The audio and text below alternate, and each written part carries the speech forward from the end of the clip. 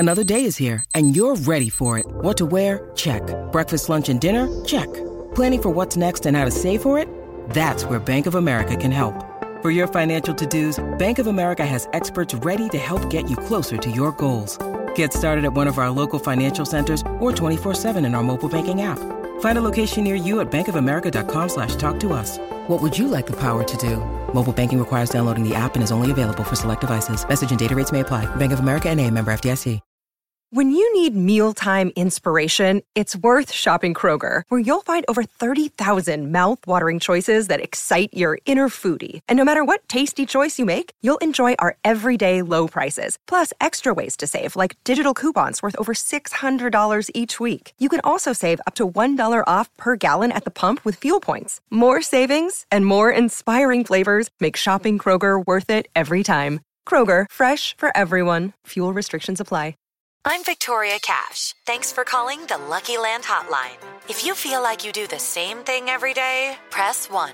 If you're ready to have some serious fun for the chance to redeem some serious prizes, press 2. We heard you loud and clear. So go to LuckyLandSlots.com right now and play over 100 social casino-style games for free. Get lucky today at LuckyLandSlots.com. Available to players in the U.S., excluding Washington and Michigan. No purchase necessary. VGW Group. Void where prohibited by law. 18+. Terms and conditions apply. Oh, what a goal! Dele Alli. Kane goes for it! Oh, what a goal from Harry Kane! Here's Lucas Moura. Oh, they've done it! I cannot believe it! Oh, what a debut! Stevie Wonder. Stevie Bergwijn. And here is Lo Celso, freshly introduced and scoring! Goes on and scores quite remarkably. Hello and welcome to The Last Word on Spurs. We do hope you're keeping very safe and well. Thank you so much for joining us during a show, which is the first time I've ever said this before on The Last Word on Spurs. I don't know if we've got a manager or not. And I've never said that in the 4.5, 5 years I've done The Last Word on Spurs. But I'm going to say to you, not sure what's going to happen in this next hour and a half, 2 hours. Strap in, enjoy the ride. If you're listening to the show for the very first time, you can find us on iTunes, on Spotify, and Audio Boom. We're across a range of different social platforms. We're, of course, on Twitter at Last Word on Spurs. We're on Facebook and Instagram too. And for better or for worse, you decide. We're also live on YouTube. Probably not the best thing to go live on YouTube, but I say you guys make your minds up on that one. Delighted to be joined by 3 wonderful guests. My first up co-host. He has been the orchestrator of our crazy train for so long. I'm not even sure Lee could say this is crazy. He might have a more different word for it. Let's hand over to Lee McQueen. Lee, how are you? Yeah, I'm good. Tottenham obviously putting us through what Tottenham put us all through. The weekend was fantastic up until kickoff. I think the best thing about that match yesterday was the tribute for Remembrance Sunday and the Poppy Appeal, at least never forget. And I think that was the best thing about the performance yesterday. It was, everybody knows it. It was utterly woeful. It was abysmal. It was everything that you want. And I've got some outrageous stats coming from the Blue Book tonight. All bad. So if you're looking for Mr. Positivity, I'm afraid he went a long time ago. Something has to change, and it's not just the manager. Indeed. I'm going to apologise in advance because normally when we do this show, I want to say I'm quite an organised person. I was up last night to about 2:30 in the morning, sitting there, trying to scribble down some notes. And I thought, what am I doing? I'm doing this on Saturday night, Sunday morning, where I know by the Sunday afternoon I do this. This is all going to be completely irrelevant. And it could be all completely irrelevant in this next hour and a half. And please, again, excuse me if you see me looking down. It's just a case of seeing if we have still got a manager.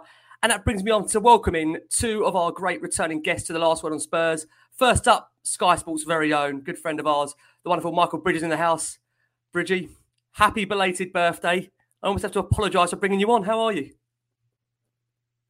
I'm going to unmute you as well, Bridgie. Yeah, apologies for me looking down as well. Obviously, I've got some calls in and some texts in, so there might be some news, let's say. But yeah, thanks for having me on. Great show. I'm looking forward to it. Fantastic. Like I say, always great to have you on. And also, pleased to be welcoming back this man to our show. It's been a while. I think the last time we had him on, I want to say Spurs might have been top of the league. God, how that changes. Delighted to have presenter, host with us, the great Marcus Butland joins us. Marcus, apologies for bringing you on. I'm now apologising to bringing people onto this show. What am I doing myself? So sorry. Well, I went yesterday for the first time this season, so I must take some of the blame. Perhaps my being there had an effect. I bought a new season ticket, and because of work commitments, I had not been able to go until yesterday. I was so excited. It's a terrific seat, level 4 North Stand, right over the goal that Manchester United twice struck. In fact, 3 times had the Ronaldo offside one been allowed to. And I've got to say that and I'm going to age myself here, but in 42 years of going to Spurs, the second half in particular of that game yesterday was, I think, as bad as anything I can remember. And believe me, there are plenty of other possibilities you could put on the list. It was so depressing from the moment that the manager made that very strange substitution and the crowd turned on him. It was sad. It was sad, but also it was almost comical. People around me were laughing. And unfortunately, we've all become a little bit immune to this because it's happened on and off for so many years. It has indeed. Now, many are probably going to ask how we're going to play this show tonight. So this is how we're going to do it. And this could go horrendously wrong, or it may be going to script. So it does appear that it's almost inevitable a case of when, not if, in terms of Nuno Espirito Santo departing as Spurs' head coach. So we are going to, like I say, reflect on his time at the club and what the future ultimately does hold, and then look ahead in terms of, like I say, what it does mean for these players under potentially a new voice, and also, like I say, some of their performances yesterday against Manchester United. I think over the course of the last 3 to 4 years doing this show, we have tried to, like I say, provide post-match analysis in almost every single game. Tonight shouldn't really be any different, but there will obviously be a heavily debated opinion in terms of the direction of where this club should ultimately go. So without further ado, Lee, let's hand over to you, because Solskjaer again gets a result when he needs it the most. But let's be honest about it, from a Spurs perspective, they couldn't have asked for a more favourable opposition. An absolute shambles. How would you sum up yesterday at the top of the game? It was never in doubt for Solskjaer. Never in doubt after a 5-0 drubbing by Liverpool. Their next fixture is Tottenham Hotspur away. Never in doubt. I actually put it on social media myself. Don't worry, Ollie. You're still going to be at the Will next week because we ain't going to show up. And what happened? We didn't show up.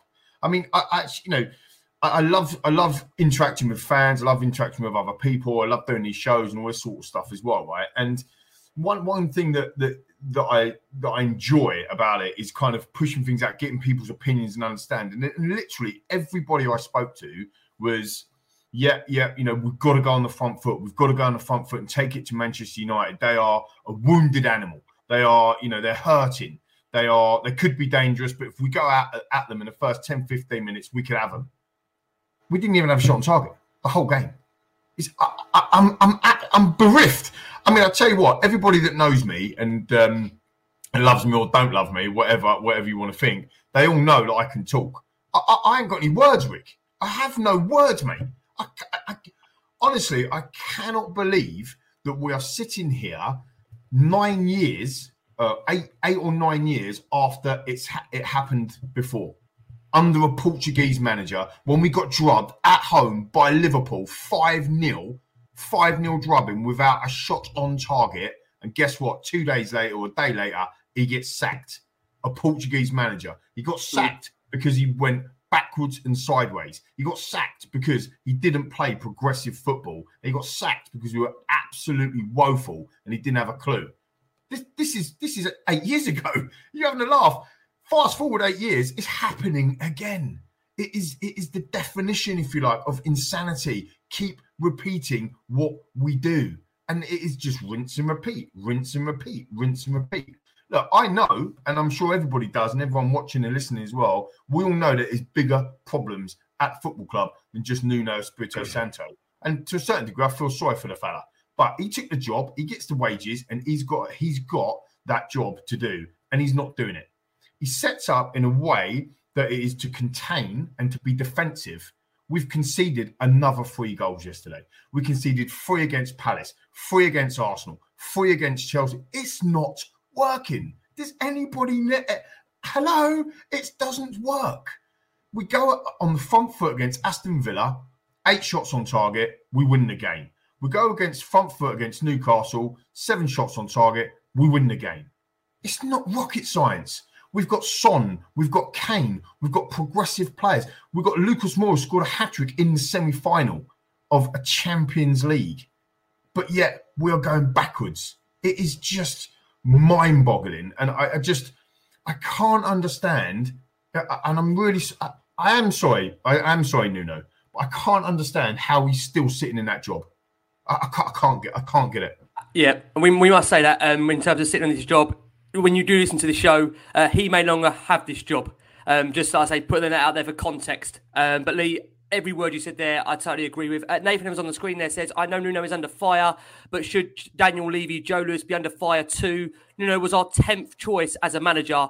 No one with a brain will join us. I'm actually considering as a supporter as well if this is worth it. It's difficult, isn't it? Just quickly before you open up to Michael and to Marcus, just on what Nathan said there. Yes, it is a collective. Daniel and Joe Lewis, do they care? That's the point. Do they care? Are they even bothered about what is going on? And just quickly, and I've got to give him credit, Jason, one of our own, because he said a perfect thing in the WhatsApp group earlier. You look at West Ham United, the way that what they're doing and how they're playing football and so on and so forth. No one in Tottenham hell would have taken David Moyes. Not one Tottenham fan that I know would have taken David Moyes. And they want the board out. They want Karen Brady out. They don't want to be in that stadium. But because they're playing football, because he's doing it on the pitch, where's all the protests? No one's worried about their board anymore. Get it right on the pitch and everything else will fall into place. This is the thing. We're a football club and a football team, and we need to get the football right. That's what we need to do. And don't worry about sticking together. The people, the fans, pay the highest prices, as Daily Hotspur, Jamie from Daily Hotspur tweeted out earlier as well. We pay the highest prices in Europe for them tickets. We filled that stadium yesterday, and it was an utter disgrace. And everybody that is making them decisions at the football club is capable. They are culpable. Sorry, they have to stand up and come out and apologise and do something different, because this is an utter joke for our football club. Yeah, Crackers there, one of our own, says no one can put Levy and Lewis under fire. Only the fans can by not spending the money. These are some quite funny comments here, Lee, for you. Darren Impey says, thought you had no words, Lee. Give him a chance, he gets going. Sorry, Lee, buddy. Well done, Lee. I say we no chance of shutting him up, not a chance at all. But Bridgie, let's come round to you, because as things stand, as we record here at the moment, Spurs have reportedly, we must use that word at the moment, reportedly decided to sack Nuno Espirito Santo. As we understand, senior players informed the board that he's not up to the job. And I'll be honest with you, Mike, on the back of yesterday, it's struggling to see how Nuno could have turned it around from there. He looked like a man condemned. I mean, let's be honest about it, the football hadn't changed, and the fans, ultimately, they had turned inside that stadium. Considering Nuno in terms of questioning the commitment of his players before this, it just appears that he wasn't getting that response he needed from this team. Not a single shot on target. Spurs feel like a problem that ultimately Nuno couldn't fix. How did you see the game yesterday at the Tottenham Hotspur Stadium? It's West End prices, South End players. It's hard watching this football club at the moment. I must say, it might be wrong to South End to say that, but I get where you're coming from. If even with Jose Mourinho, who wasn't massively popular with Spurs fans, you saw what he was doing. There was a purpose, even though we don't like it. It's not a Tottenham way, which I don't really know what that is anymore. I don't know Nuno's plan. I haven't really all season. Now, if you remember, I was on this show when Spurs were top after 3 games. I got a couple of comments saying, cheer up, Michael, we're top. But I didn't like what I was seeing. There was something I said, look, I'm going to give it a few weeks, then I'll tell you how I feel. This is the next time I've been on, and it's here where, speaking, we don't know whether it's happened or not officially. The club have said no comment at the moment. I personally think something's going on. I've had indications that things are going on, and then we could hear something soon. Now, we know there's huge problems with the club. Recruitment. I'm sorry, I'm bored people with that, but it's essentially that. You've got Jack Clark, Sessegnon, Lo Celso, Roden, Bergwijn, Ndombele. The third season where no one really knows Ndombele's best position, Lo Celso's. It's tiring. The recruitment has been horrendous. However, on this occasion, he was the wrong appointment. He is the wrong appointment, in my opinion. I have to say, it's been wonderful when I've spoken to him. He's been very respectful and remembers your name, which I always find is a good bit of respect. But no, I don't think he was the right fit.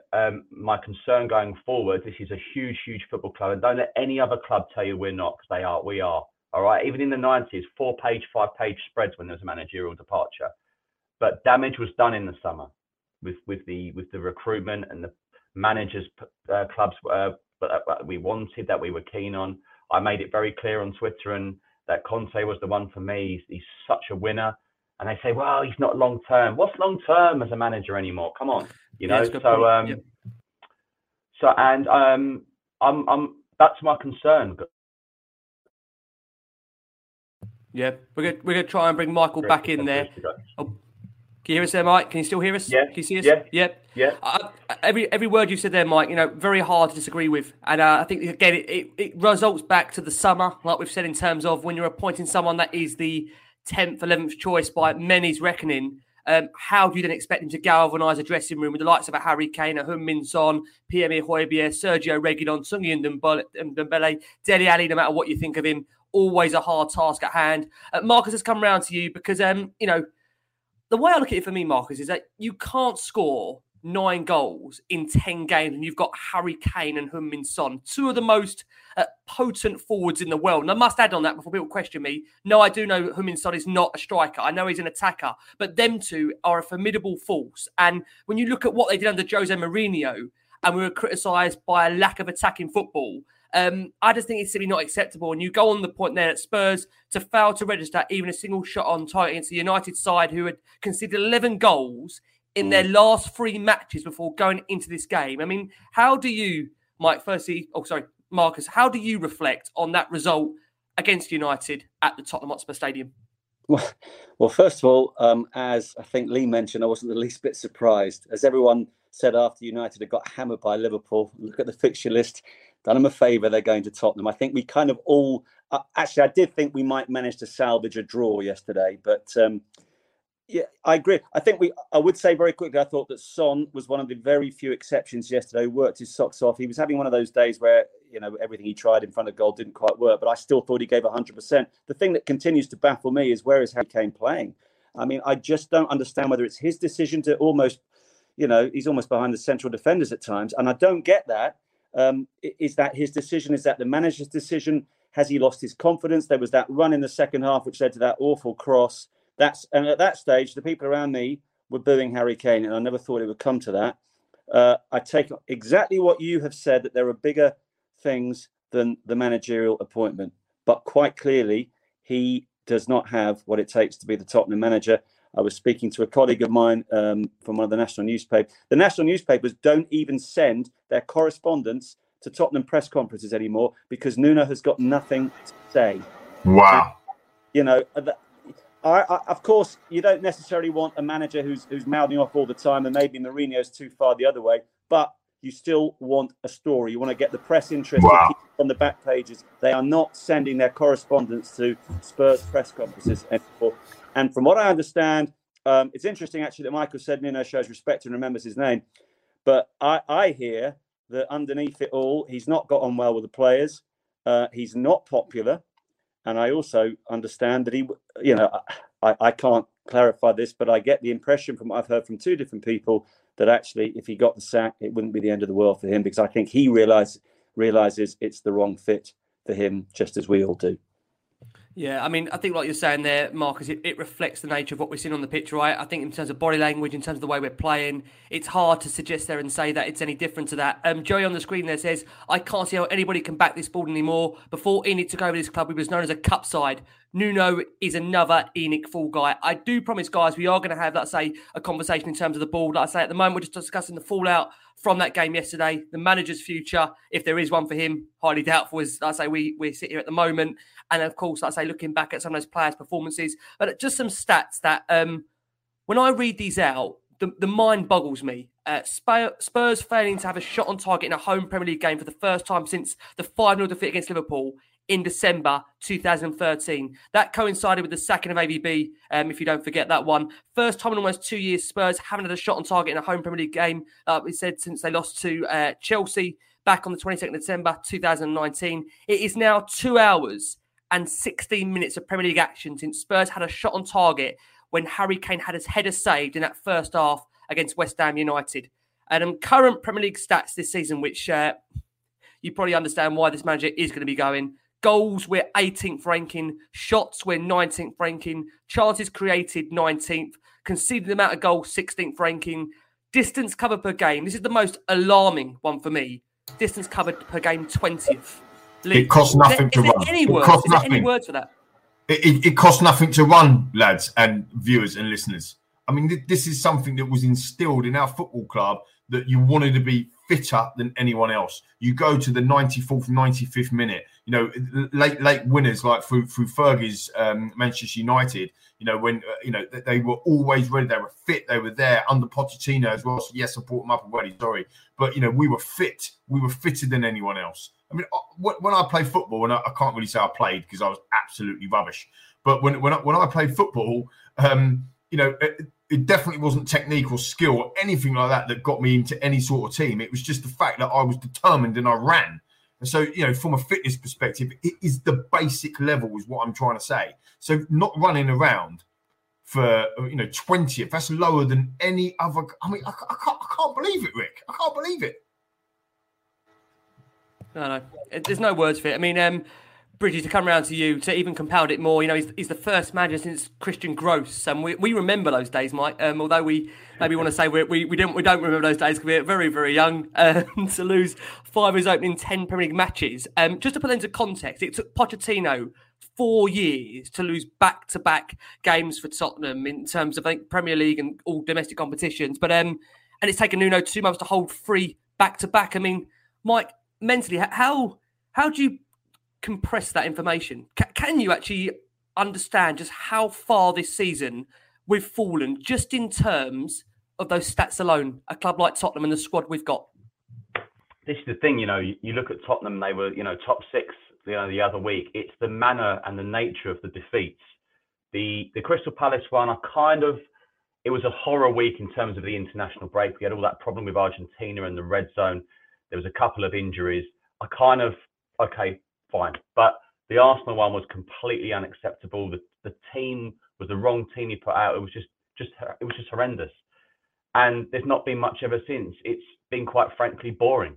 It's just been horrific, hasn't it? Really, really, really poor. My worry is going forward, who takes this team on. That's my concern at the moment. Tottenham Hotspur, for me, have tried every kind of manager. Every kind of manager now. Yeah. Where do you go now? And obviously Nuno came in as well, knew himself. I think someone said it earlier, and I think he's always had that feeling that he was going to be your short-term fix here. And that's probably rubbed off on the players. You know, the players know, they're not stupid, they talk. It all seems very short-term. And then you wonder why all the Spurs fans travelled up to Burnley on Wednesday. Everyone in their thousands on, you know, Saturday, 62,000, when really it's like a year of not being interested. You just know it's a one-off, you know, and that's how it all feels this season. It's just all very, very glue. Like West Ham last week. I don't even think West Ham really went out of second gear, did they really? That's the scary thing, isn't it? That's the scary thing, isn't it? That, you know, West Ham actually had more to give to that game. Absolutely. Yeah. And, you know, you get people now and arguing with each other, going back to the Pochettino argument again.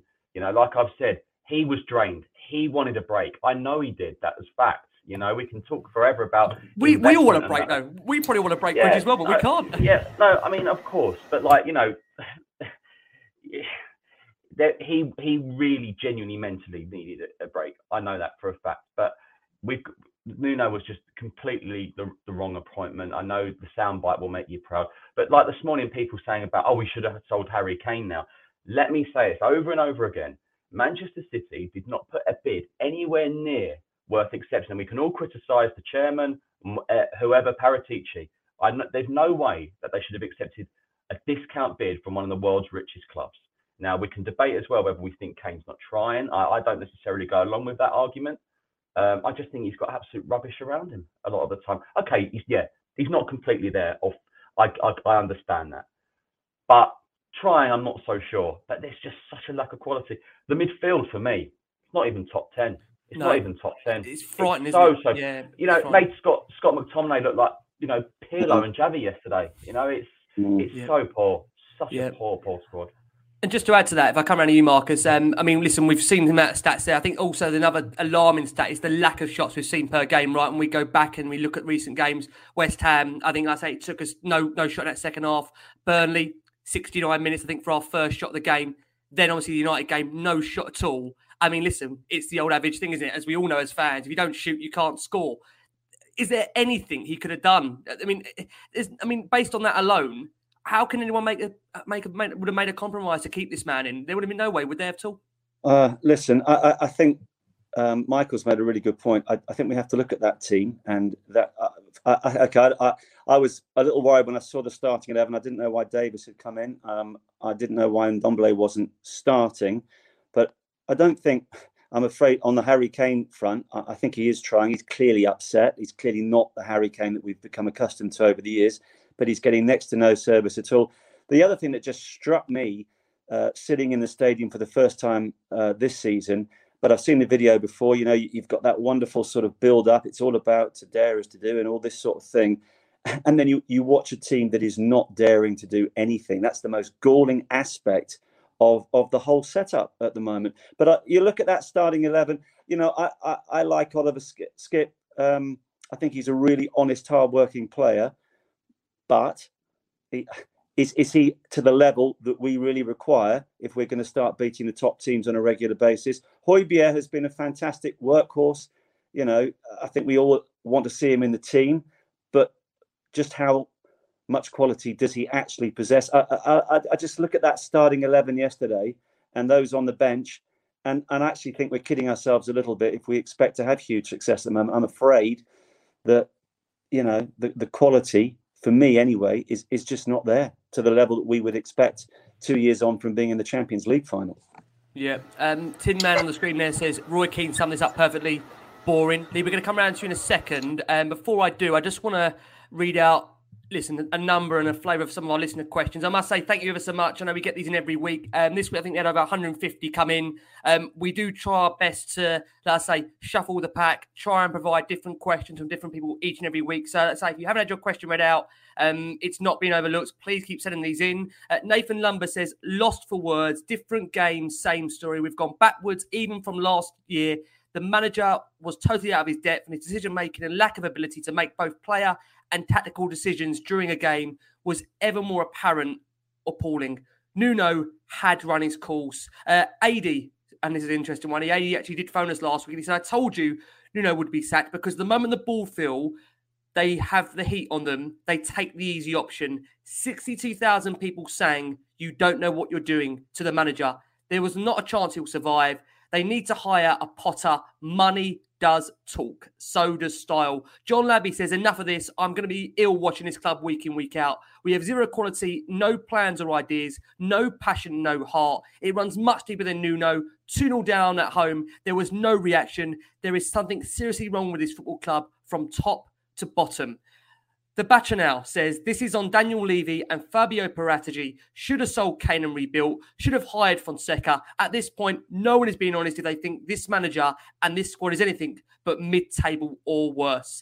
Andy Perry says, and this is quite poignant, when was the last time you actually looked forward to going to a game at Spurs recently or even enjoyed just watching the quality of football? I no longer remember either. And right now, it's soul-destroying.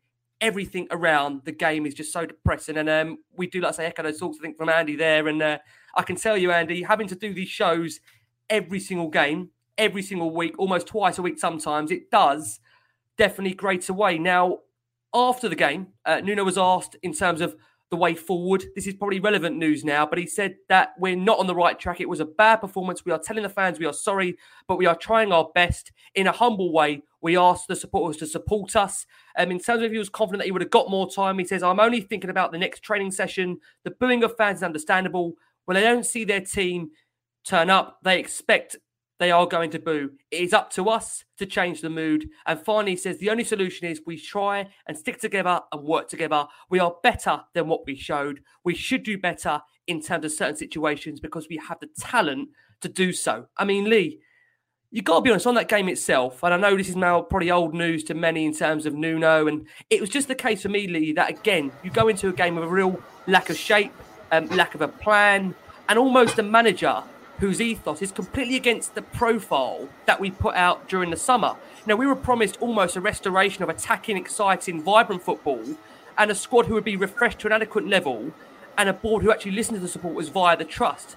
And we actually have none of the above now. So therefore, do you have any confidence moving forward that we will get the right person in that is going to take us forward as a club?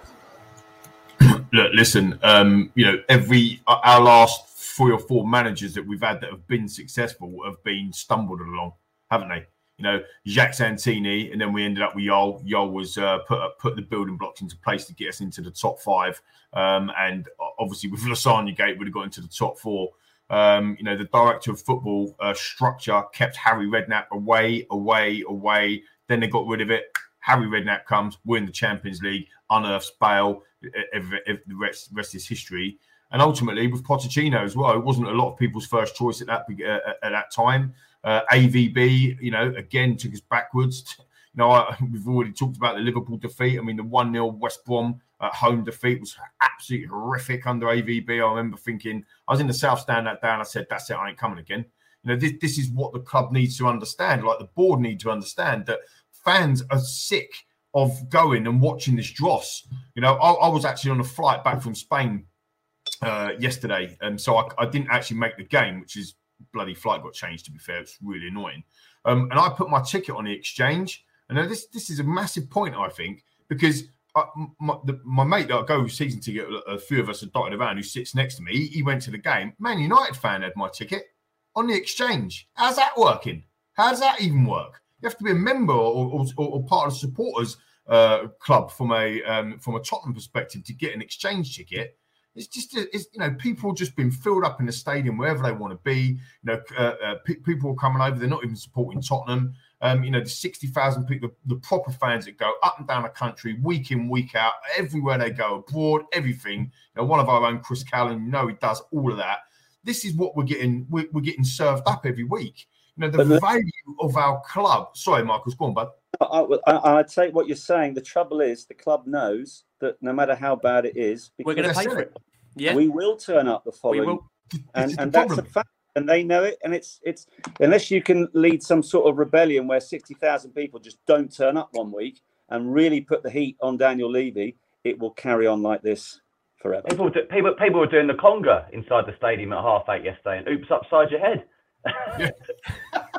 To be fair, the way it was going, Mark, we'd have more success doing that, I reckon, than getting a result. Yeah, the support from Tottenham fans is absolutely phenomenal. It always is. You look at Burnley Wednesday night. This is the sad thing, isn't it? It's incredible. Yeah. They always go on about Leeds fans, Newcastle fans. Yeah, we all know that. But but the Tottenham fans are right up there as well, if not better, in my opinion. Absolutely incredible support. But you look at it as well. We talk about time to drop Kane and all this, and it's, we should have sold Kane. Right, okay. Right, sold Kane, right, okay.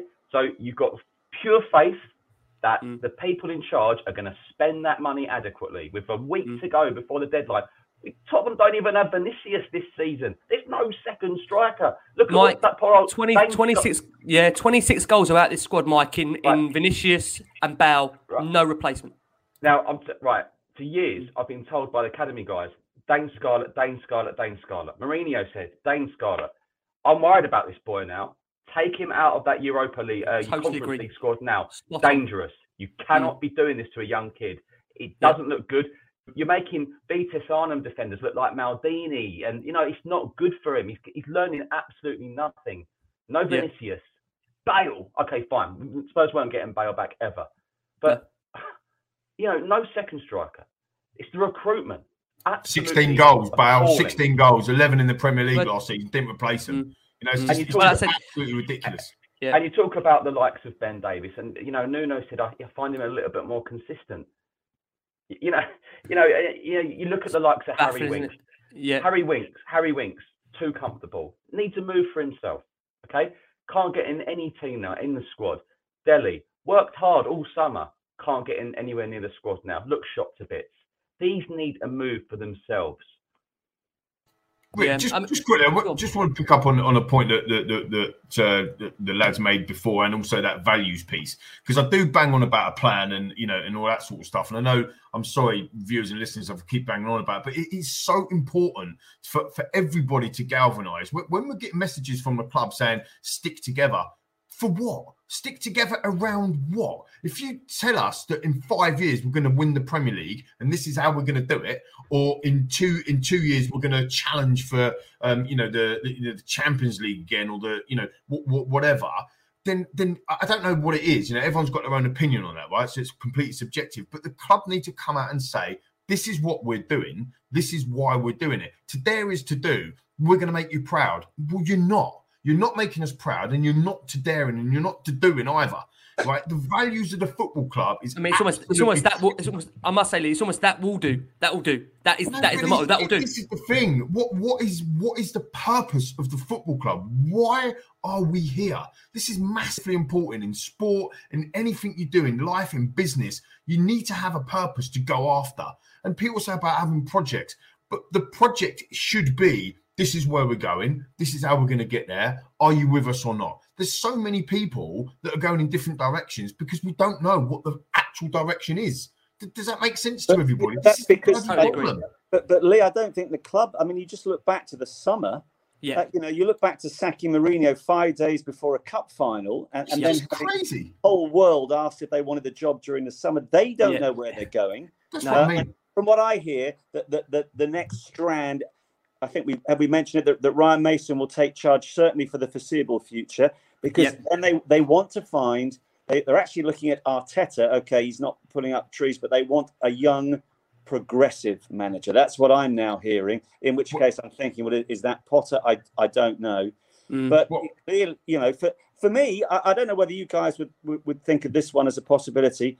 Yeah, bring back Ryan Mason. How about in conjunction with Glenn Hoddle, who I know has been out of the game for a very long time, but is a legend, and put an arm around Ryan's shoulder, and as a duo, I think that, if we're going to stick together, I think Glenn might help get people to stick together for a few months. I don't know. I know he's been out of the game for a long time, but to me, something like that might work short term.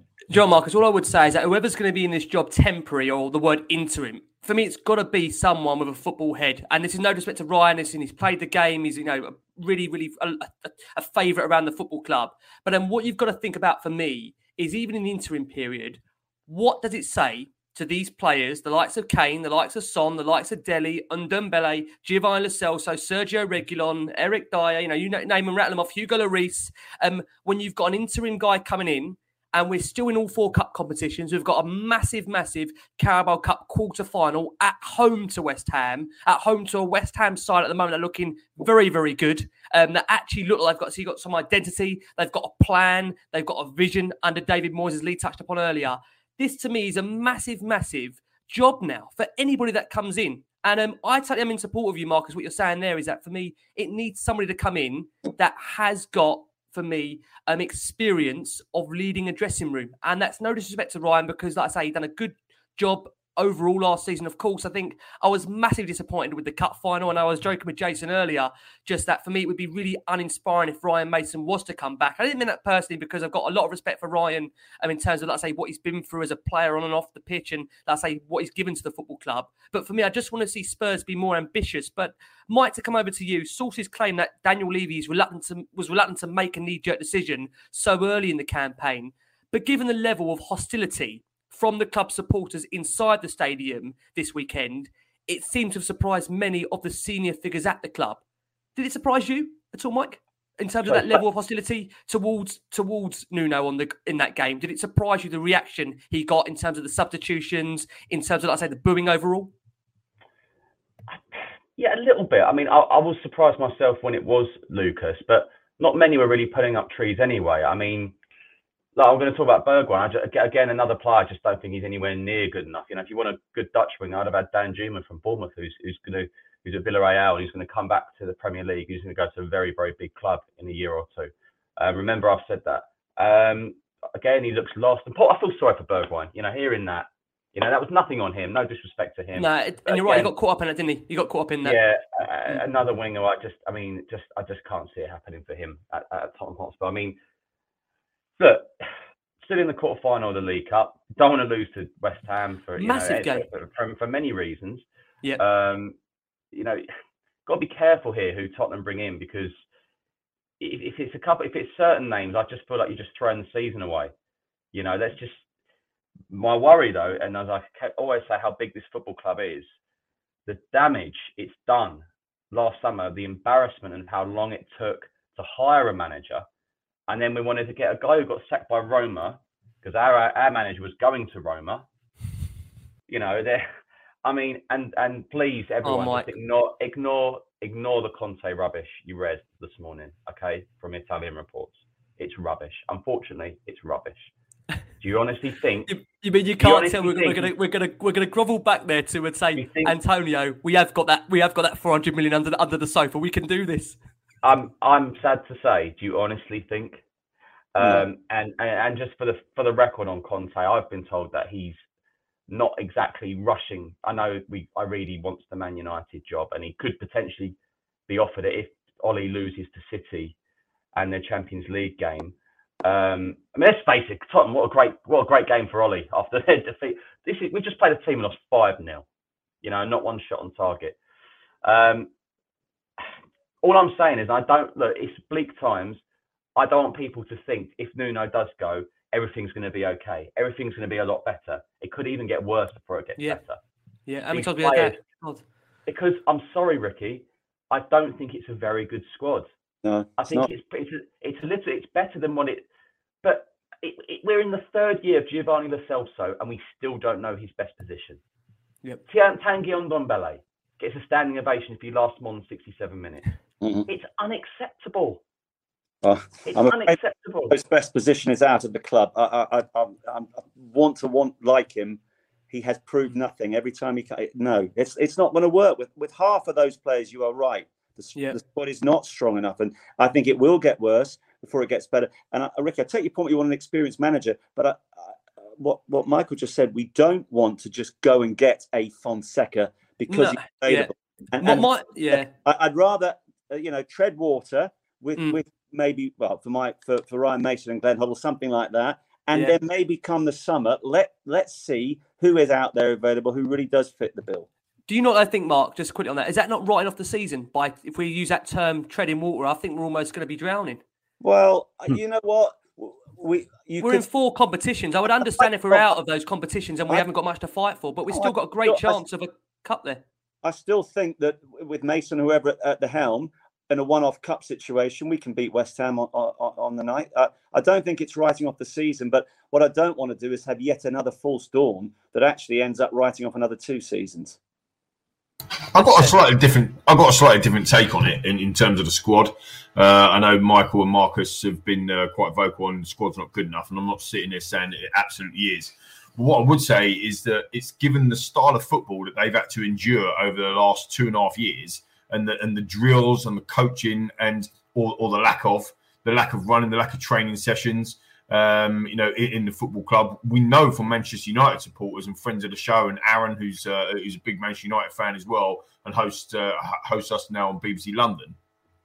We know that Mourinho done the same at Manchester United, got them hardly running. He wasn't. And there's always a hangover, Lee. We must stress that there is always a hangover after Mourinho. Exactly. So you look at some of these players. I'm not trying to defend Tanguy Ndombele or Lo Celso or any of these players that aren't giving it, but the stats you said them earlier, Rick, right? 99 kilometres or something like that, was it? 99 kilometres, 20th in the Premier League in terms of team running. That is not just down to the players. That is down to the coaching and the management of what we're doing. So I do agree that if we hopefully when we get rid of Nuno, that things still might get worse because of the squad.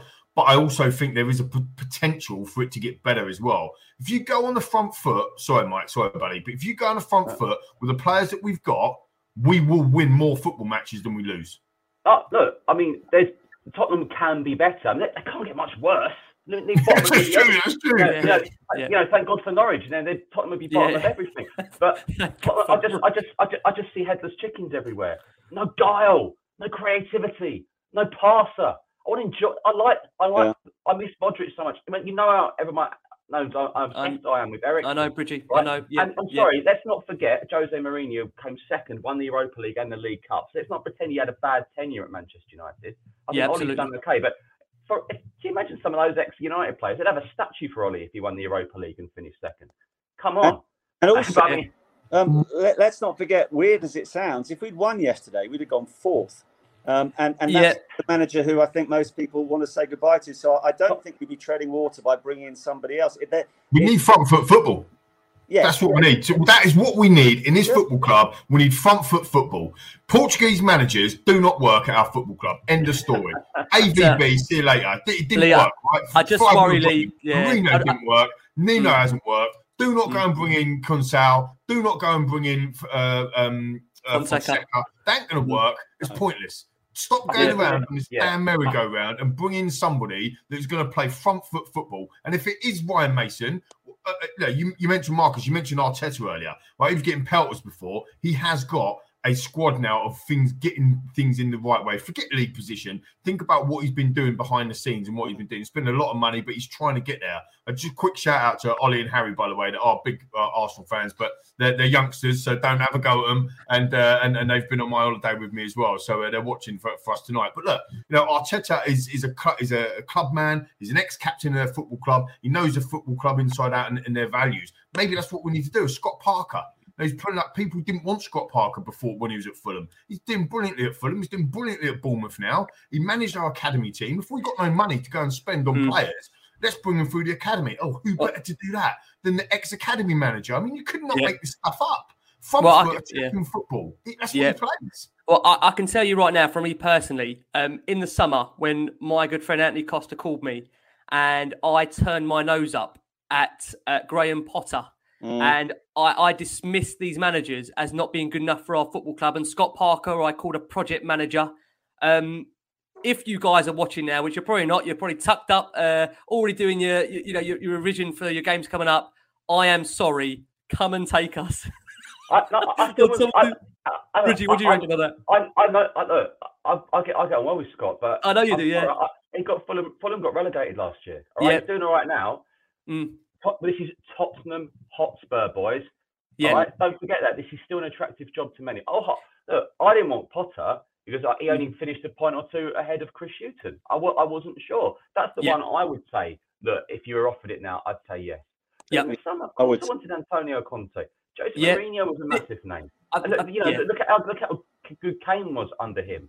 Okay? Yeah. No, this is the bigger problem. I agree. I agree.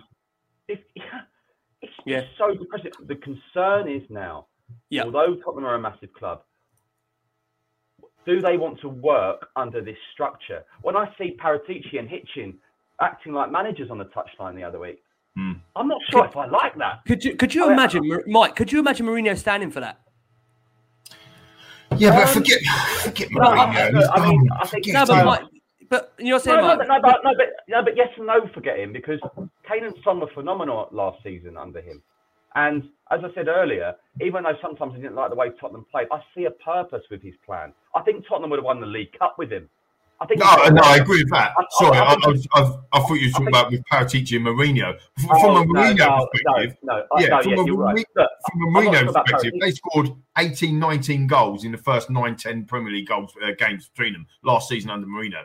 In that Amazon documentary, Kane went into Mourinho's office and Mourinho went, "Stick with me, I'll make you an absolute superstar." He had arguably his best season in the Premier League. I totally agree with you. I completely agree. He went in there and said, "Look, actually, my best chance here of getting top of the league or winning anything is Son and Kane." And he made the team, and they were absolutely outstanding. How can we have them two unbelievable players doing what they did last year to not even having a shot on target against Manchester United? How's that work? I'll tell you something. I'll turn it around another way. If Eric Ten Hag, Holland is a selling country, right? If Eric Ten Hag and Graham Potter, manager of Brighton and Hove Albion, with the greatest will in the world, if those two, let's use them as an example, if them two are saying no to Tottenham Hotspur, there's a problem. Yeah, totally agree. I must say, guys, very quickly, for our listeners on audio, we are going to go for a very quick break. Now, depending how this goes, you are going to hear from either the current or the previous Spurs head coach, Nuno Espirito Santo, for you listening on your way to work Monday morning. I can't confirm either way whether that's like I say, his current or his previous.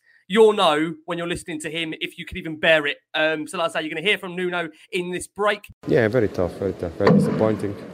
We didn't perform as we wanted. I truly believe that we are better of what we showed today. Until the goal, it was an even game, wasn't it? I mean, we had chances, we had the ball in the net, but that first goal seemed to just kill our momentum in the game. And yeah, we started well the game. We didn't really create much, but we had situations that we could do better. You can see a goal that we knew, the situation that Man United creates after the second phase, and after that, on the second half, we start very bad. We never recovered the momentum of the game. You heard the frustration of the crowd. I mean, have you got a message for the fans, Nuno?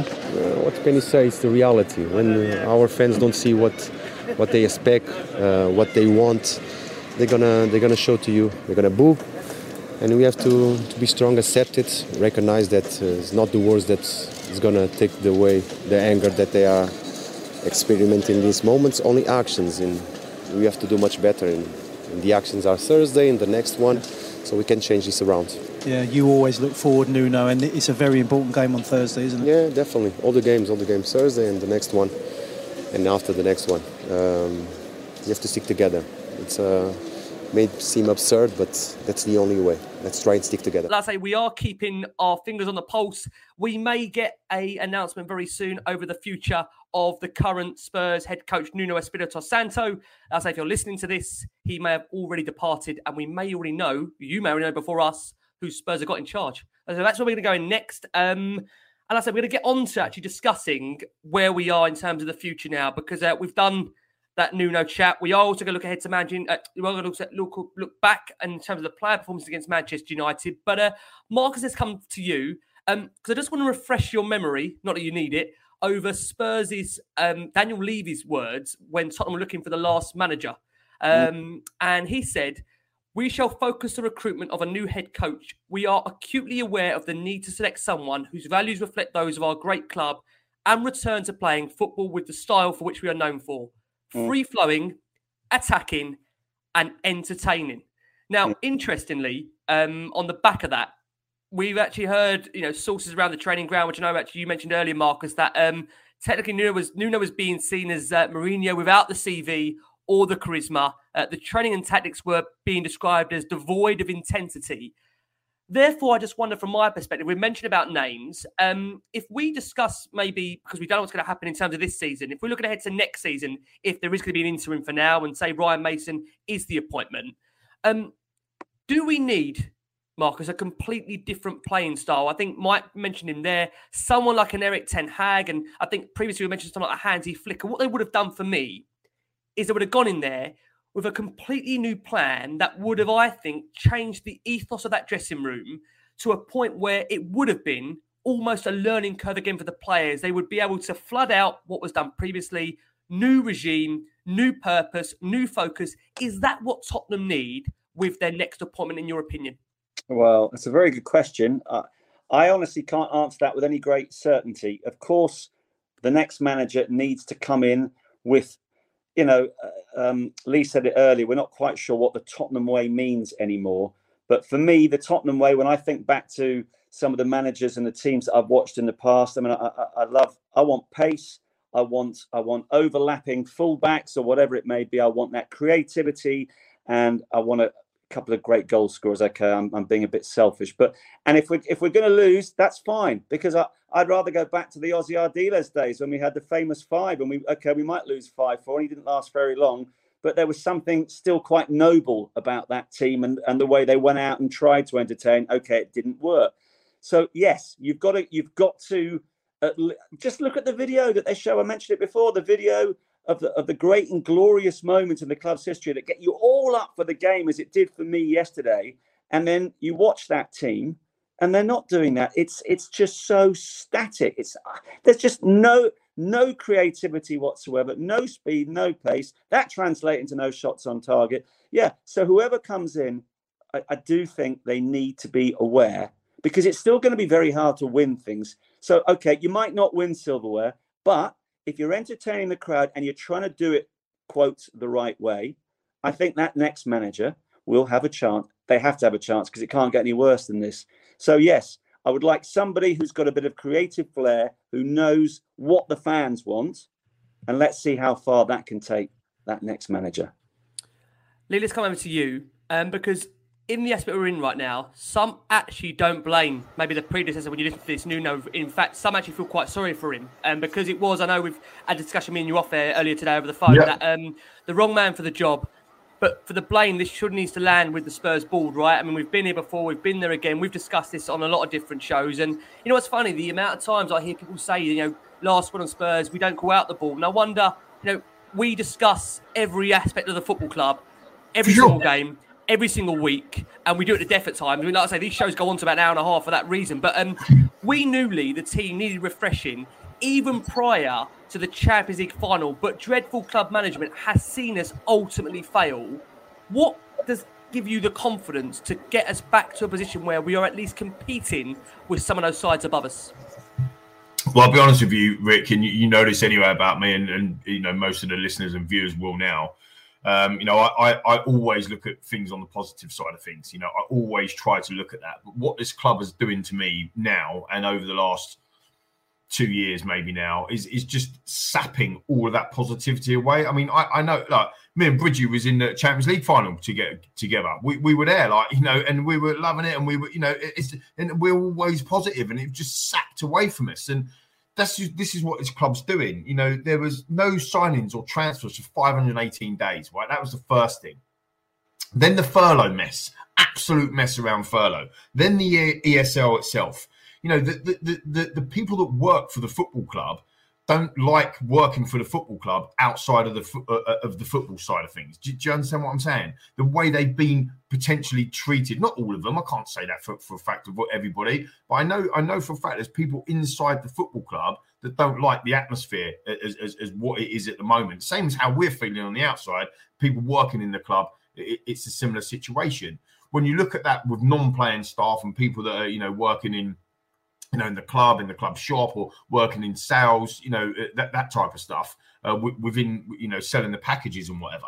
You know, when you're hearing that sort of things, it's inevitable that the players are going to be thinking certainly around that sort of stuff as well. So you have to question Daniel Levy. You know, Daniel Levy is the chairman of the football club.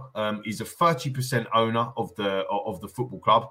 But he can still step aside. Just because you're part owner of the football club doesn't mean to say that you have to run it. You don't have to be the CEO or or the chairman. Is that ever going to happen? Well, that's down to Daniel. You know, at the end of the day, it's down to Mr. Levy. I don't want to disrespect him. What he's done off the pitch has been quite remarkable, really. Quite remarkable. But I think even I'm now sick of saying lovely stadium, lovely training ground. I'm sick of it. I'm sick of saying all of that, because at the old White Hart Lane, unbeaten in our final season, by the way. I know hindsight's a wonderful thing, and I don't really like using hindsight, but if we'd have stayed there another season, we might have won the league the next season, because of, you know. So yes, the club needs to progress. Yes, the club needs to move forward into getting more weekly revenues coming in, and I get all of that. But if we're not seeing it on the pitch, if we're not reinvesting it in the football club, in the football side of things, what is the point? You know, some people will say to me, and I said it myself a number of times, you can go back on the shows, the Love Sport show, whatever. What needs to change? We need to invest. We need to invest. And we have invested in certain parts, but the recruitment, as Bridgie said earlier, has been woeful. You know, it has been awful. Tunga Ndombele, 65 million. Lo Celso, 40-odd million. Marcus said it earlier, our midfield against Manchester United yesterday was woeful, and two of them players cost over 105 million. You know, it's just absolutely ridiculous. So this is what I keep saying about, you know, the whole place at the moment is not where we need to be. We need leaders on the pitch. We need leaders off the pitch. We need leaders in the boardroom to say, this is what we're going to do. This is how we're going to do it. This is how we're going to get out of this mess. Not stick with us. We'll get through it. Get through what? You don't know what you're doing. This has been the problem.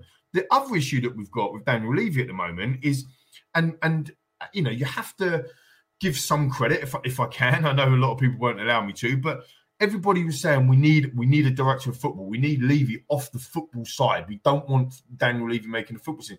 So he's brought in a director of football or managing director of football in terms of Paratici, so I get his name, the pronunciation one way or the other. And his appointment was Nuno. So what happens now if Paratici doesn't want to sack Nuno? What does Levy then go and sack him above his head? And now he's got a rod for his own back. This is why it's an utter mess. You can't have one person wanting to do one thing and another person wanting to do another thing in leadership positions in the football club. Lee, sorry, Colin, what I also hear is that apparently Daniel Levy has lost a lot of enthusiasm for the football side of things. He's got other business interests. He's not going to sack himself. This is the big problem. But I think he's lost a lot of faith himself. And unfortunately, when you look at the decision making that this club has been responsible for a number of years now, I mean, I totally accept that what he's done in terms of the new pit. Having said that, I'd rather be playing on Haringey Marshes if we were winning in cup competition. Exactly, and I know Crackers makes that point every time. It doesn't matter where. I think I got to say, Marcus, on that what you just said there. It does not matter where Tottenham Hotspur would play.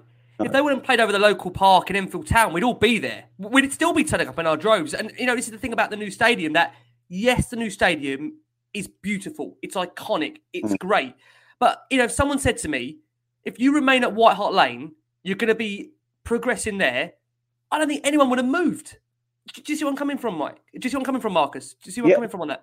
I do. I think the club has to develop. I think we have got an amazing stadium and it's bringing in lots of revenue from NFL and from boxing events and all the rest of it. And I don't want to criticise that side of things. What I would just want to highlight is that in any other walk of life, any other business, for a chief executive, whatever title you want to give Daniel Levy, to have made the decisions that he has made for the past 15 years would not be acceptable. It just wouldn't be acceptable. And I like to think he's done them all with the best intentions, but the time has come for him to stand aside. Stay at the club if he wants, by all means, but stand aside and let somebody. I always remember Clive Allen saying, Daniel Levy, as we all know, he's a great businessman. He is not a football man. And that is the key issue here, because this is a football club. So Daniel, stand aside and let's applaud you for a fantastic stadium and for everything else. But please hand over the reins to somebody who just has the heart of the club as his sole interest. No, wonderful points that you say there, Marcus. And, the irony is, I think Daniel, from what we understand, again, according to reports, that he was absolutely furious by that display over the weekend. And I look back at one of our good friends of our show, Alistair Gold, who in the summer said in one of his articles, Paratici presented Daniel with this dossier of Nuno at Valencia with, I think the five at the back or the three at the back, and said, look, he can play this attacking brand of football. I mean, what was he? I just think he hasn't even played for it at the back, has he? Since he's been it, he generally hasn't. He's played 4-3-3 and a 4-2-3-1. No, you're right. But the point I was getting onto, and I'll come around to you on this, Mike, is that when Nuno does go, and like I say, when you're listening to the show, I have to keep saying this. He may have gone already. Is that the article will be titled? This is Daniel Levy's last chance to get it right for the 45th time. And the club talks about this being a new cycle, but the problem is, like Lee mentioned there, that we cannot even see what this particular cycle wants to achieve. There is no clear plan on or off the pitch, and there's been a complete incompetence now for years. We're not talking about months. We're not talking about weeks. It's just baffling decisions, baffling football, no ideas. And Mike, you're right. Tottenham Hotspur, we are a massive, massive club, and I think because of the way the last few years have gone, I'm definitely undermining us now in terms of what our abilities, in terms of who we can attract. Can you give us any confidence that it will get better in terms of an appointment? No, to be honest. Firstly, there's one thing I will say in their defence. Okay, the Roman Abramovich takeover. That's another club pushed in front. Chelsea are allowed to make managerial mistakes. They're allowed to make transfer mistakes. They've spent about £1 billion worth of strikers over the years. Some have been great, some have been terrible. Tottenham don't always get an opportunity. Then Manchester City came along. So that's usually two clubs out of that Champions League top four. The problem Tottenham had, when they got there, they stood still. And when you stand still at the top, you go one way, you go backwards. So when I was told about Grealish, that was done. Goalposts moved. Bruno Fernandes was in tears, said his goodbyes in Portugal in a Portuguese Super Cup match. He's top of every single chance he's created. People call him Fernandes. Stop talking nonsense. He's been Man United's best signing since Ferguson's left. Unbelievable. Creativity, scores goals, the lot was Tottenham's. You stand still, you go backwards. Every time it's been the recruitment. And it's now a very, very, very, very average squad. And I don't mean, I hate being morbid, but it's all gone. It's pretty much all gone. All that hope. Wanyama and Dembele in midfield with Eriksen just in front. What a midfield that was. We were turning up. What was it, 18 wins out of 19 one season when Tottenham finished second? You know, I don't always buy the thing about, oh, you know, there's only one trophy. You know, sometimes the managers need to take responsibility. You know, I know everyone loves Poch, and I did, but he was bonkers to start Michel Ballman in an FA Cup semi-final against Manchester United. It should have been Lloris. It's this weird obsession with playing your reserve goalie in a cup semi-final. You know, he made mistakes in cup semis and finals, so it's not necessarily completely on the board all the time, but the signings have not been good enough. The whole recruitment has not been good enough, and the chance to stabilise ourselves at that top table, I'm afraid, has gone, and it's going to take a long time to get that back. And just one thing on the stadium, and people having a pop at it and saying it's a multi-purpose venue. Newsflash, that's modern world now, I'm afraid. And spot on. You're going to be, you're a bit odd and bitter if you can't have been proud. I'm a boxing fan, so I was proud to see Usyk Joshua that night. It looked incredible. What doesn't help is that you look at the, not lack of, probably the one word, but the poor investment on it in terms of the playing side. So you sort of lose that kind of passion and pride when you see it in the NFL and everything like that. That's what I get. But I think when people say, oh, we're just in a multi-purpose stadium now, well, that's life. Arsenal had Bon Jovi and Coldplay for years at the Emirates. That's the way it is. The Super League Grand Final is played at Old Trafford. Let's don't go overboard here, you know. So, you know, I'm proud to be in that stadium. But like I said on Sky the other day, best stadium in the world, but you can't eat a fillet steak with a plastic fork. The players are not good enough. Yeah, spot on. Love it.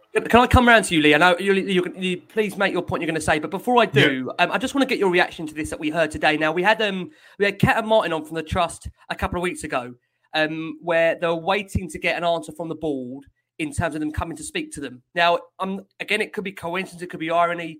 One day, less than 24 hours after Martin and Kat came on this show, the club come back to them and said they would open dialogue with them, right? We've heard news today that this is from, let's say, the Tottenham Hotspur Supporters Trust. The Spurs hierarchy believes they have answered all the questions relating to the footballing side of the business after pressure from the THST to answer questions surrounding the vision of the club. I mean, there's no doubt about it, Lee. We've been here before that the board are culpable for a lot what's gone on over the course of the last 24 months. You want to go back even further, you can do 30 months, 36 months, 48 months.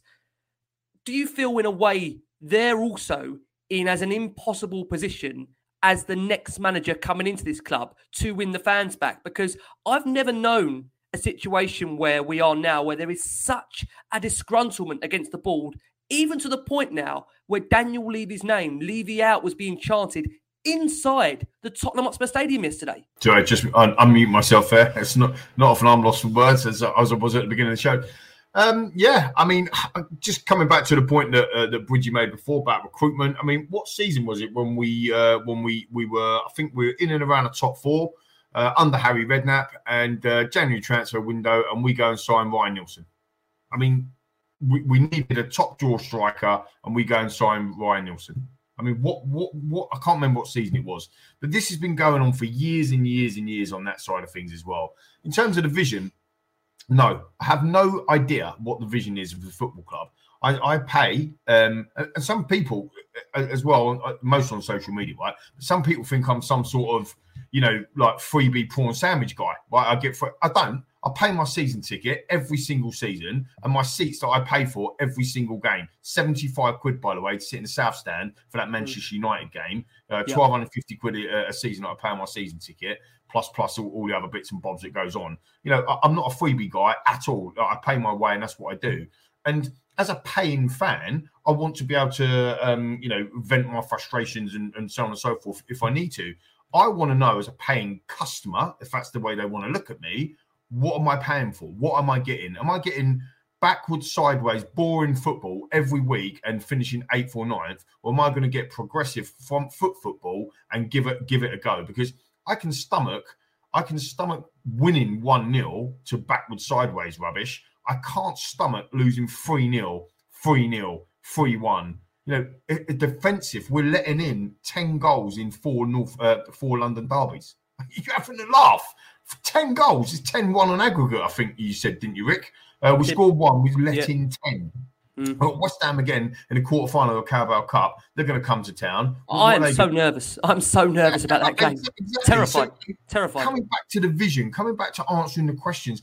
I'm sorry, Tottenham Hotspur Football Club, Tottenham Hotspur board, you have not addressed the fans in the way that we expect. That it might be a tick box exercise for you, and in some statement that you might have put out, but unfortunately, you haven't come on to and have a conversation with the trust. Come and have a conversation with some of the fans to understand where we are coming from. It isn't about wanting, wishing people ill and wanting people to go to another country or, get out of our club and all this sort of shouting and whatever. This is just a passionate Tottenham Hotspur fan saying, where is my club going? Well, guys, where are we going? It's upsetting. Wouldn't it be nice? Wouldn't it be really nice to hear something from Joe Lewis? Anything. I'll happily go across and spend a couple of days on his yacht in the Bahamas, and I'll be as soft as I can with the questions. But come on, this ultimately is the man at the very top. I have never heard him share any sort of at all with the club. And that, I know Abramovich doesn't give a lot of interviews, or he doesn't give any interviews, does he? But listen, he leads by example, and he doesn't have to say too much because they win things. I want to hear what Joe Lewis wants from Tottenham Hotspur, because ultimately he is the man at the top of the tree. Yep, I agree. Mike, to come over to you, I know we discussed in terms of the lack of quality in terms of this squad, but when you look at it this season, we've got Romero, Emerson, Hill, who on the eye, they look maybe smart signings to join the likes of Kane, Son, Højbjerg and others. And is it a case, Mike, where you do maybe think that a coach who can actually control parts of a game in terms of possessions will undoubtedly extract more from these players than a Nuno? Do you honestly believe that will get that initial reaction? I think Tottenham obviously are capable of better, but I have to be honest, Rick, and Tottenham didn't really keep the ball a lot under Jose Mourinho. I just don't think Tottenham have the players. They're not creators.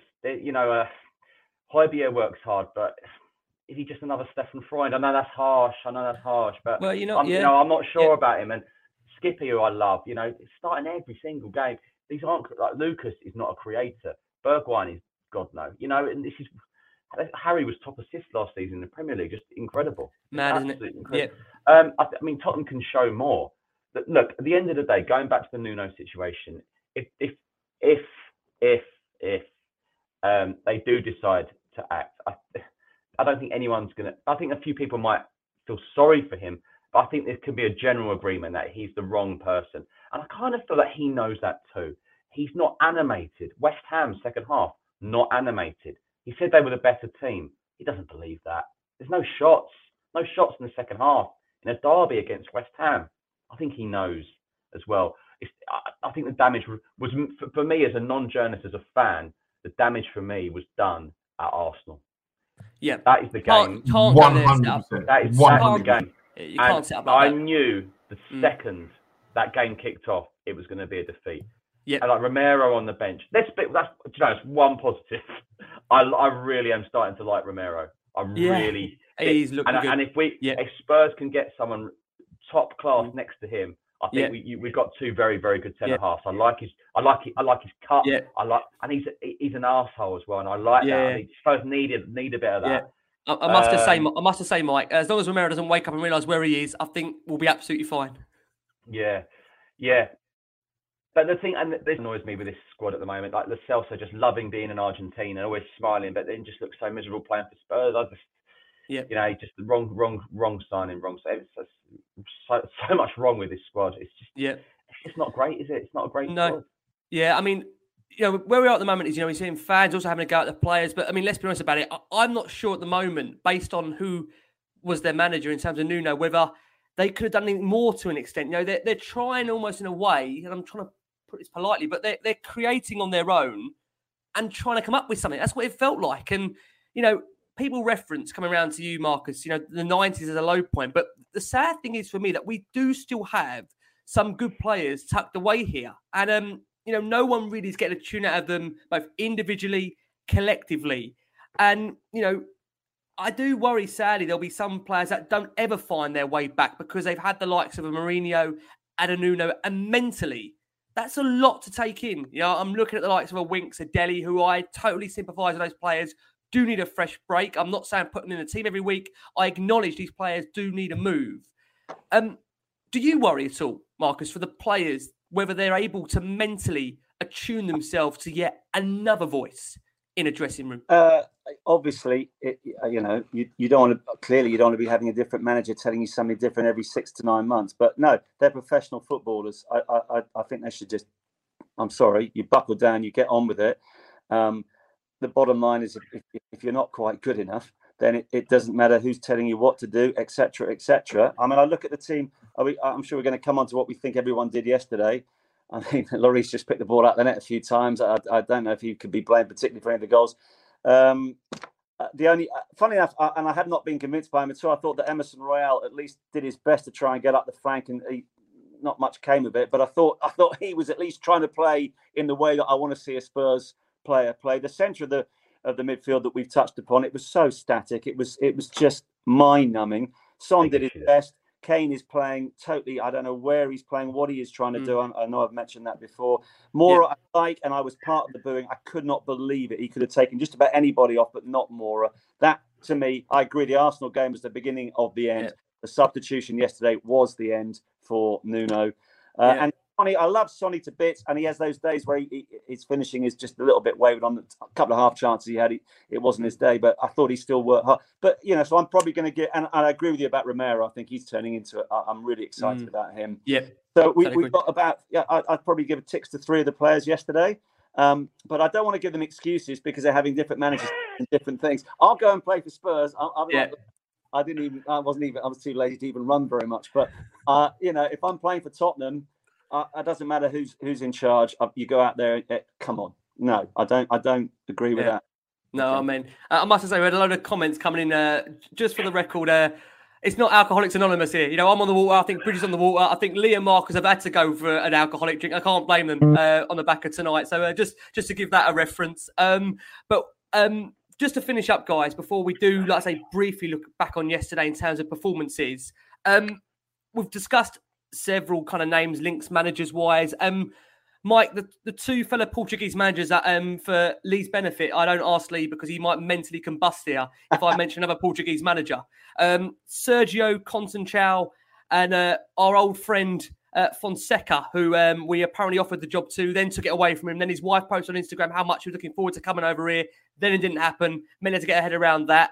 Do you see any way that our next manager is a Portuguese maestro at all, Mike? Conceição's agent is. What's that? Say that again for me. Do you know who Conceição's agent is? Mendes, isn't it? Really? Well, there you go. There's your answer. If I speak. Yeah, quite literally. I mean, I've got to be careful. I might have to interview him next week, but yeah. But look, this is an issue. The managerial situation out there, to me, looks thick. Does. Yep, totally agree. Yep. So much, I think they've just pulled Mike's lead at the moment. We will try and get Mike back. And that is the reaction of a man there that is really worried about Spurs' next managerial choice. We're going to cut. Mike, do you want to finish off there? I mean, so at the moment, the links to the likes of Fonseca, Sergio Conceição, and at the moment, Antonio Conte, and your understanding, are they wide of the mark, or is that very difficult to put a hinge on this second? My understanding is there's no talk about anyone else. They've not wanted to do this. Yeah, not wanting to do this. So, from my understanding, there's no names out at the forefront at the moment. Yeah, and I don't know if you caught what I said earlier. He's a Mendes agent. But yeah. I need to be careful. But as I say, the options around the world for managers at the moment are stick thin. And do we as Tottenham fans have faith that they're going to get it right? Because write down tonight, Spurs fans, how many managers they've got right and how many they've got wrong. Louis van Louis van Gaal was the number one choice before Poch, by the way. But anyway, you can get lucky sometimes. Like West Ham got lucky with David Moyes was an interim before. They decided to go for Pellegrini. David Moyes has done a phenomenal job at West Ham. He has done a wonderful job there, he has. And that West Ham fans wanted Golden Sullivan out. All of a sudden, West Ham looked like a top 4 team about to win every cup under the sun. So let's give him some credit. Yeah. So, it is about managers. And in terms of this current one, he's not the right fit for Tottenham Hotspur. I think that's universally agreed. Yeah. He doesn't look like even he wants to be there. He's uninspiring in press conferences. And he's clearly uninspiring in players. And I'm sure if you catch Harry Kane one day and he's a gentleman, but he'll probably say he's not my cup of tea either. Yeah. Totally agree. Well, guys, listen, we are going to go for one of the breaks of the show. We actually are going to play you during this break a Vitesse preview.